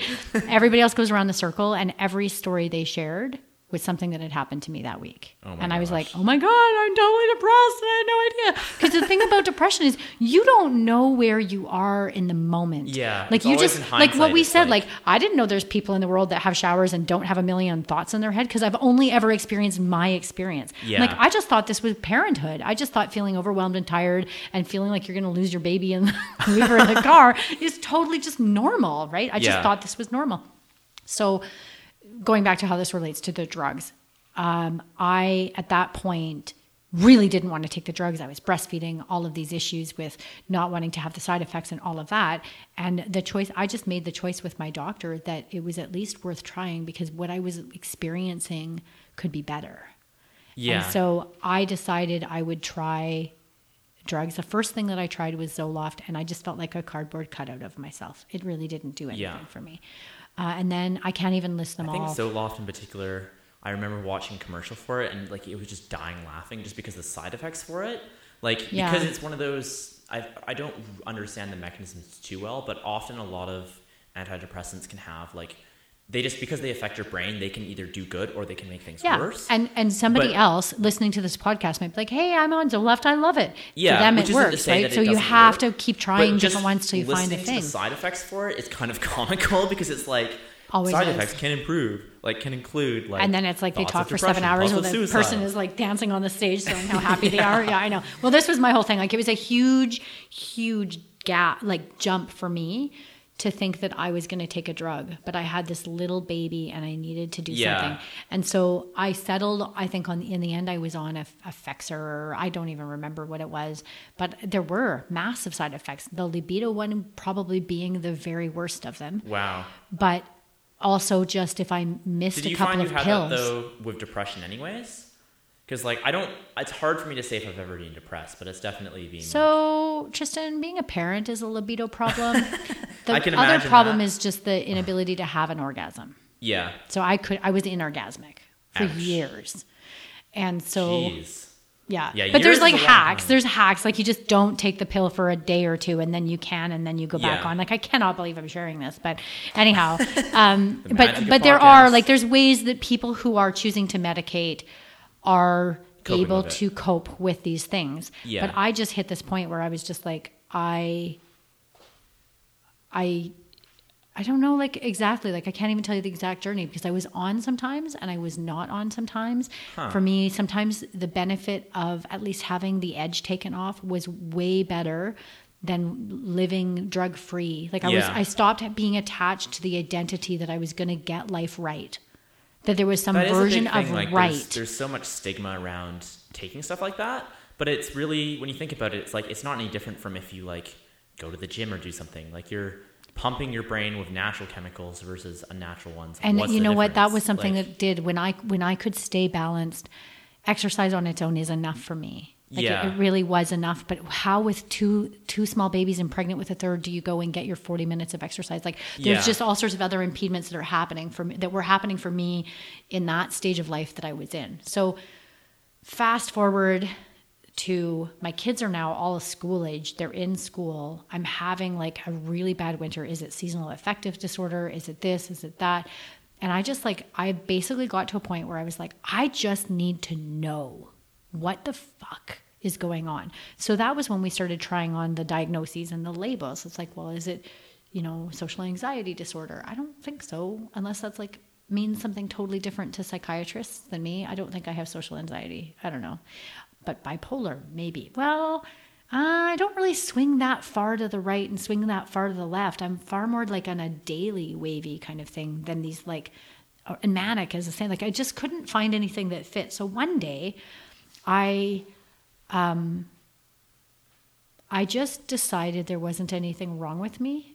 And Yeah. I mean, that sounds awful. And I'm sure people are like, you can't just do that. You can't just decide there's nothing wrong with you. It's because there are some very ill people that do that. Like, oh, no, I'm fine. And you're like, no, my friend, the devil is sitting behind me. Like there are people Yeah. who desperately need to be medicated. And I don't want to advocate for like, you should go cold turkey off your meds. But Yeah. in my case, I just wasn't fitting in any of the balls. The meds were like taking a little bit of the edge off, but like still not really doing that much. I remember getting an email from a neighbor who was like, you're screaming a lot lately and we're really worried for your children. And I was like, yeah, I'm just trying a new medication. It's really not working. I'm getting off of it, but it's going to take a while. I'll try to scream a little quieter. Like, I'm really sorry. Yeah. But this is my real life and you are my judgy neighbor instead of my village. Yeah. What I really needed was you to ring the doorbell and say, hey, can I take your kids to the park? Yeah, that's kind of screwed up. Like, Right? really? But yeah, like that's a real life experience. And then Yeah. you're shaming yourself because you're like, what? But you're like so in your reptilian brain having an anxiety attack and you're like totally overwhelmed and you can't control it. I'm not meaning to yell at my kids, but my kids won't shut up. So I'm yelling at them because I'm freaking out on the inside of my body. And so how do you manage that? How do you control that? Well, in my case, one of the things that did the best for me was starting to do personal development. And I've shared with you that Yeah. I've done so many courses now with so many different great organizations, and we can do another whole podcast We'll have about that kind of work. And And even like living at the Eco Village gave me a lens to do this through. And the more you can learn and the more you can know about yourself, the better off you are. But I had tried everything on. I'd tried on intergenerational trauma. I had tried on all of these different things. And what I had to decide for myself was that actually I was never going to know. And it actually doesn't matter why. And it doesn't matter even if it's somebody's fault. I am in this place and I don't like the place I'm in. And it is my job to figure out how to live, like how to accept this is where I'm at. Now what? Now what am I going to do? How can I change? What can I do? And I had a really huge problem with spending money on myself. So like you look at a course, it's going to be a weekend course. It's going to be $600. $600 what? Yeah. I'm not going to spend that. But I had come to the point and I had found out about a course during that Yes Week we had talked about earlier, where I had said I would say yes to everything for 10 days. And so I took it because it was in my yes pile. Like I don't have a choice. It's $600. I'll go down and listen to the, info session on it and save $100. This is the Pursuit of Excellence that I ended up doing, and then my husband ended up doing, and then my sister and her brother and a whole bunch of other people just saw such miraculous changers. It's not a cult. And I should get money if anybody goes to the Pursuit because of this. You need to tell them that I sent you, and then they should phone me and at least thank me. But get this pyramid. But I had gotten to this point. Let's turn it into a cult. But I had to just decide I'm the only one who can fix this. And I know exercise helps me, and I don't have the excuse of young kids anymore. So I have to start exercising because I deserve to. And yes, all sorts of generational trauma. We can look into that. We can deep dive into how bad things are. Or we can say, maybe. And maybe these are the things that are happening. So now what am I going to do when these things happen? How am I going to create more balance in my life? How am I going to, ask for what I want in life? How am I going to put myself out of my comfort zone? How am I going to challenge myself? And it's one thing to have done all these great things in my 20s and then feel like I'm rotting in my 30s. Well, whose fucking fault is that? Me. I'm not doing anything fun with my life. So let's make a bucket list and let's start knocking things off again.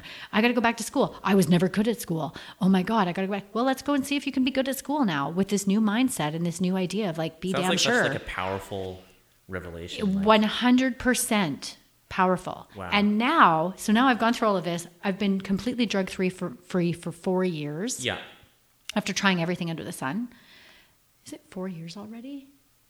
It's pretty much 4 years. I think you should be saying 3.5 years. Free, because antidepressant free. You sound like some sort of recovering person, but yeah, this is not no, antidepressant free.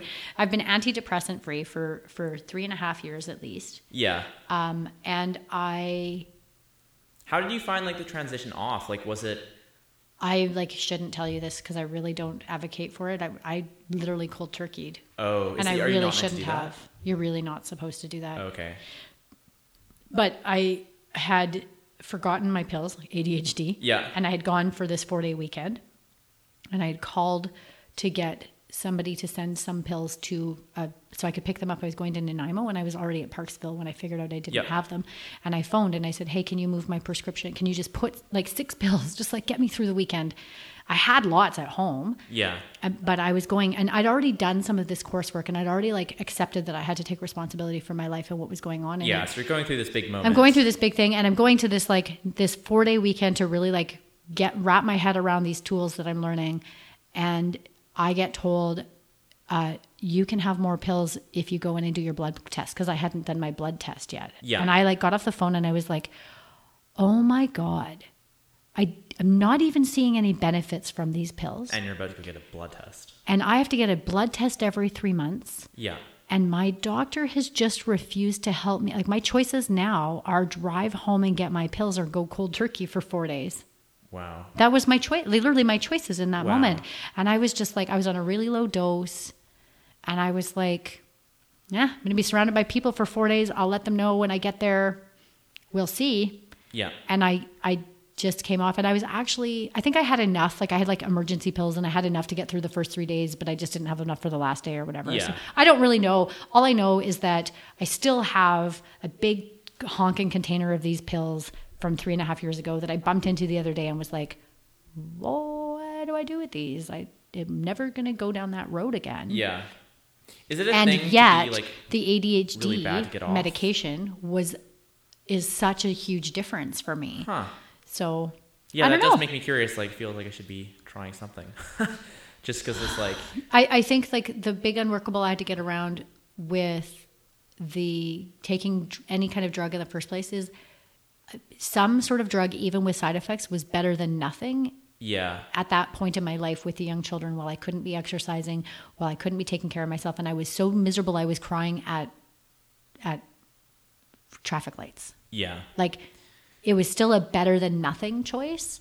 And when I got through the fog on the other side and could make these other changes, like I didn't go cold turkey. I changed to behavior modification. Like I didn't just go like, I'm not doing anything and I'm going to go and lay in my bed with my blankets over my head. I Yeah. made massive changes. I took on daily exercise, an hour a day. yeah. I took on, and which we all know, like we see all the people are like, this is better than antidepressants. So I Yeah. had taken that on. I also had regular counseling. I wasn't going to the doctor anymore, but I still had somebody that was checking in on me, that was watching me go off. Like, so it was like cold turkey off the medication, but it wasn't like, But yeah, you're I going just right into other decided stuff. there was nothing wrong with me. Yeah. And See, I that's just like a way different approach. yeah, though. it's a different, but the mindset that I had been coming at myself for a really long time, and I think we're kind of trained, going back to the marketing, is that there are all these experts that know how the world is, and they're the experts on us, and we're at their mercy. Whatever they decide we are, we're there.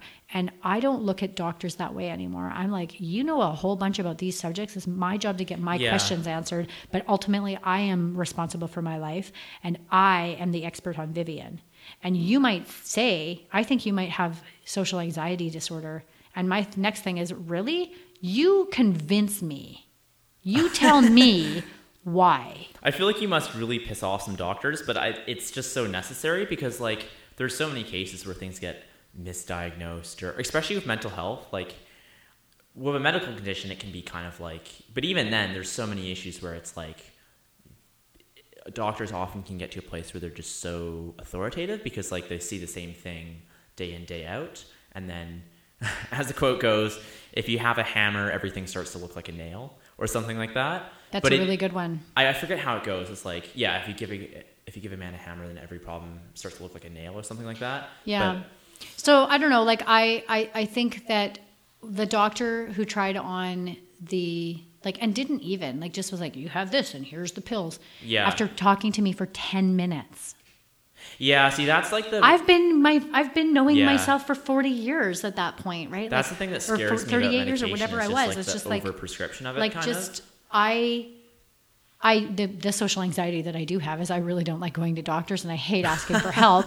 So, and I do cry very easily in situations where I feel like I am at the mercy, like that I'm maybe not going to be heard right, or I'm asking for help and I might not get it. Yeah. I do get really teary very quickly.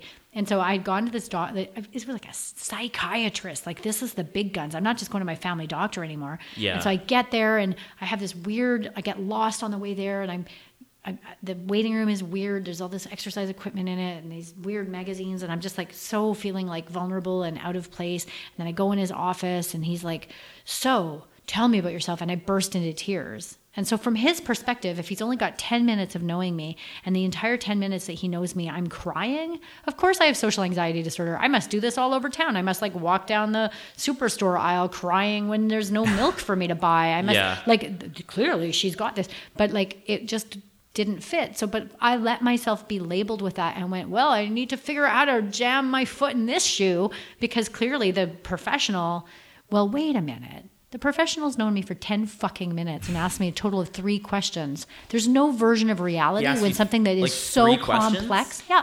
Wow, that's Yeah. crazy. That is the thing. And in the case, you're like, oh, you must piss off a lot of doctors. I did not go back and say, okay, you think social anxiety? Prove it. Yeah. Tell me why. Tell me what you think. Let me try it on with the rest of my life. Because you don't get to come home with me. You don't have a Truman Show video of my house. You don't see me out in public in social situations. So what is it that makes you think this? And let me decide for myself what this is.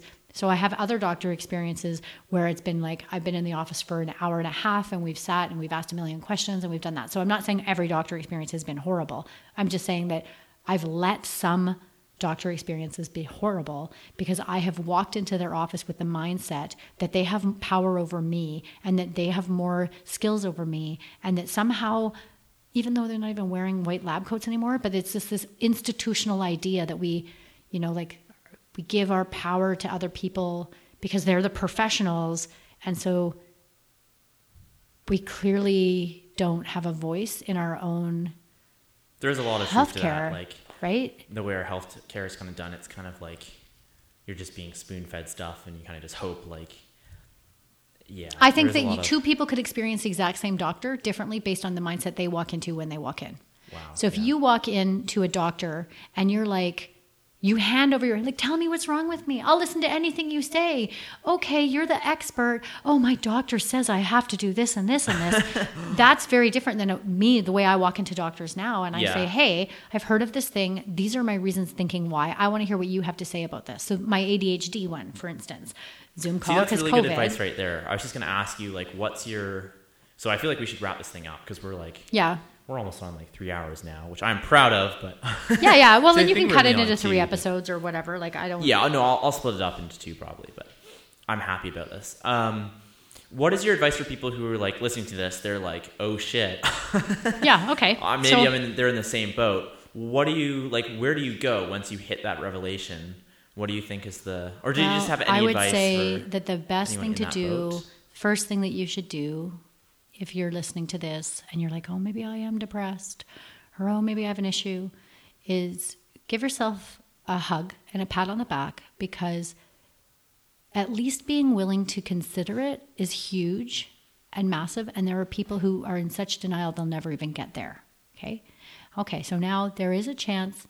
What are you going to do about it? Your choices are stick your head back in the sand or go and ask questions to people that you have in your life. So who can you talk to? You could talk to a counselor. You could talk to a doctor.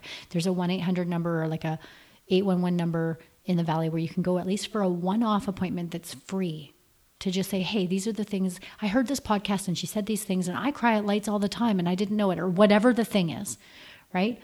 And then remember that all of these experts are there to advise you, but ultimately you are the CEO of your own life. You make the final call. And you ultimately have to take the information that you can get out of all of these different professionals who are niched in their parts of it, parts of the situation or parts of your puzzle. But ultimately you get to try those pieces on and decide which pieces of the puzzle fit and which ones don't for you, for your ultimate goal, which in my case was more happiness, more satisfaction out of life, more quality time where I felt like I was really able to just be in the moment, more relaxed time, like just what is it that you want out of life? And is this experience that you're having, whatever it is, whether it's feeling overwhelmed, feeling anxious, feeling like you're going to forget your baby in the car, whatever the thing is, are you living your best life right now? Because if the answer to that is no, you're worth it. It's worth the time to go out and see if you can put some puzzle pieces together. And all along the way, all of the learning that I've done, all of that, that's not for loss. Because maybe my daughter's going to go through something later, or maybe my mom's going to go through something. So this is what we said when I was doing the Ambassadors for Healthy Minds program, is ultimately, at the end of the day, whatever you experience on your life journey might come in handy at some point, right? I think we're just going to end things there and with a bang. Yeah, well, thank you so much for coming on the podcast. Is there any, we'll obviously link up all your ways to get in touch with you, but what's the best one? Will it be the website that's not yet done? Yeah, it'll probably be the website. And so my goal is to have the website. Look at this. This is what I like to do. So a really good tactic for ADHD is create an artificial deadline. So it will be Vyant.ca or Vivian.Vyant.ca. It'll be in the description. I'll give you the actual spelling of it.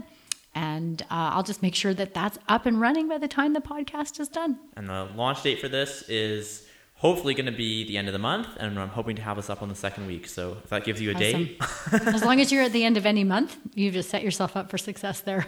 Yeah, I wasn't specific, but I don't want to date myself too hard. Why not? We'll put it, I'm hoping to have it done end of September. Okay. So October 1st, even though I'll probably end up being like a day around there, just so it's every Sunday or every Monday or whatever it ends up being. Sounds good. Thank you so much, Tristan. Thank you so much for coming on. You're very welcome. If you made it this far into the podcast, congratulations. Huge thanks to Vivian for having such a genuine and open conversation and for all the mentoring she has given me over the years.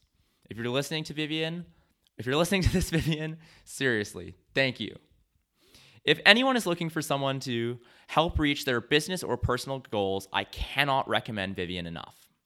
I once described her jokingly as the closest thing I've ever found to a money printer, and far, far more legal. Jokes aside, you can find Vivian at valiant.ca. I'm not going to try and spell that for you. The link will be in the description. Lastly, I just want to end this saying that this conversation ended up totally changing my life. I've since recorded another episode of her about it, so stay tuned for that in the near future. Additionally, Vivian and I are currently working on an unannounced project together, and I'll be promoting it on the podcast when it's announced, so stay tuned. Until next time, peace.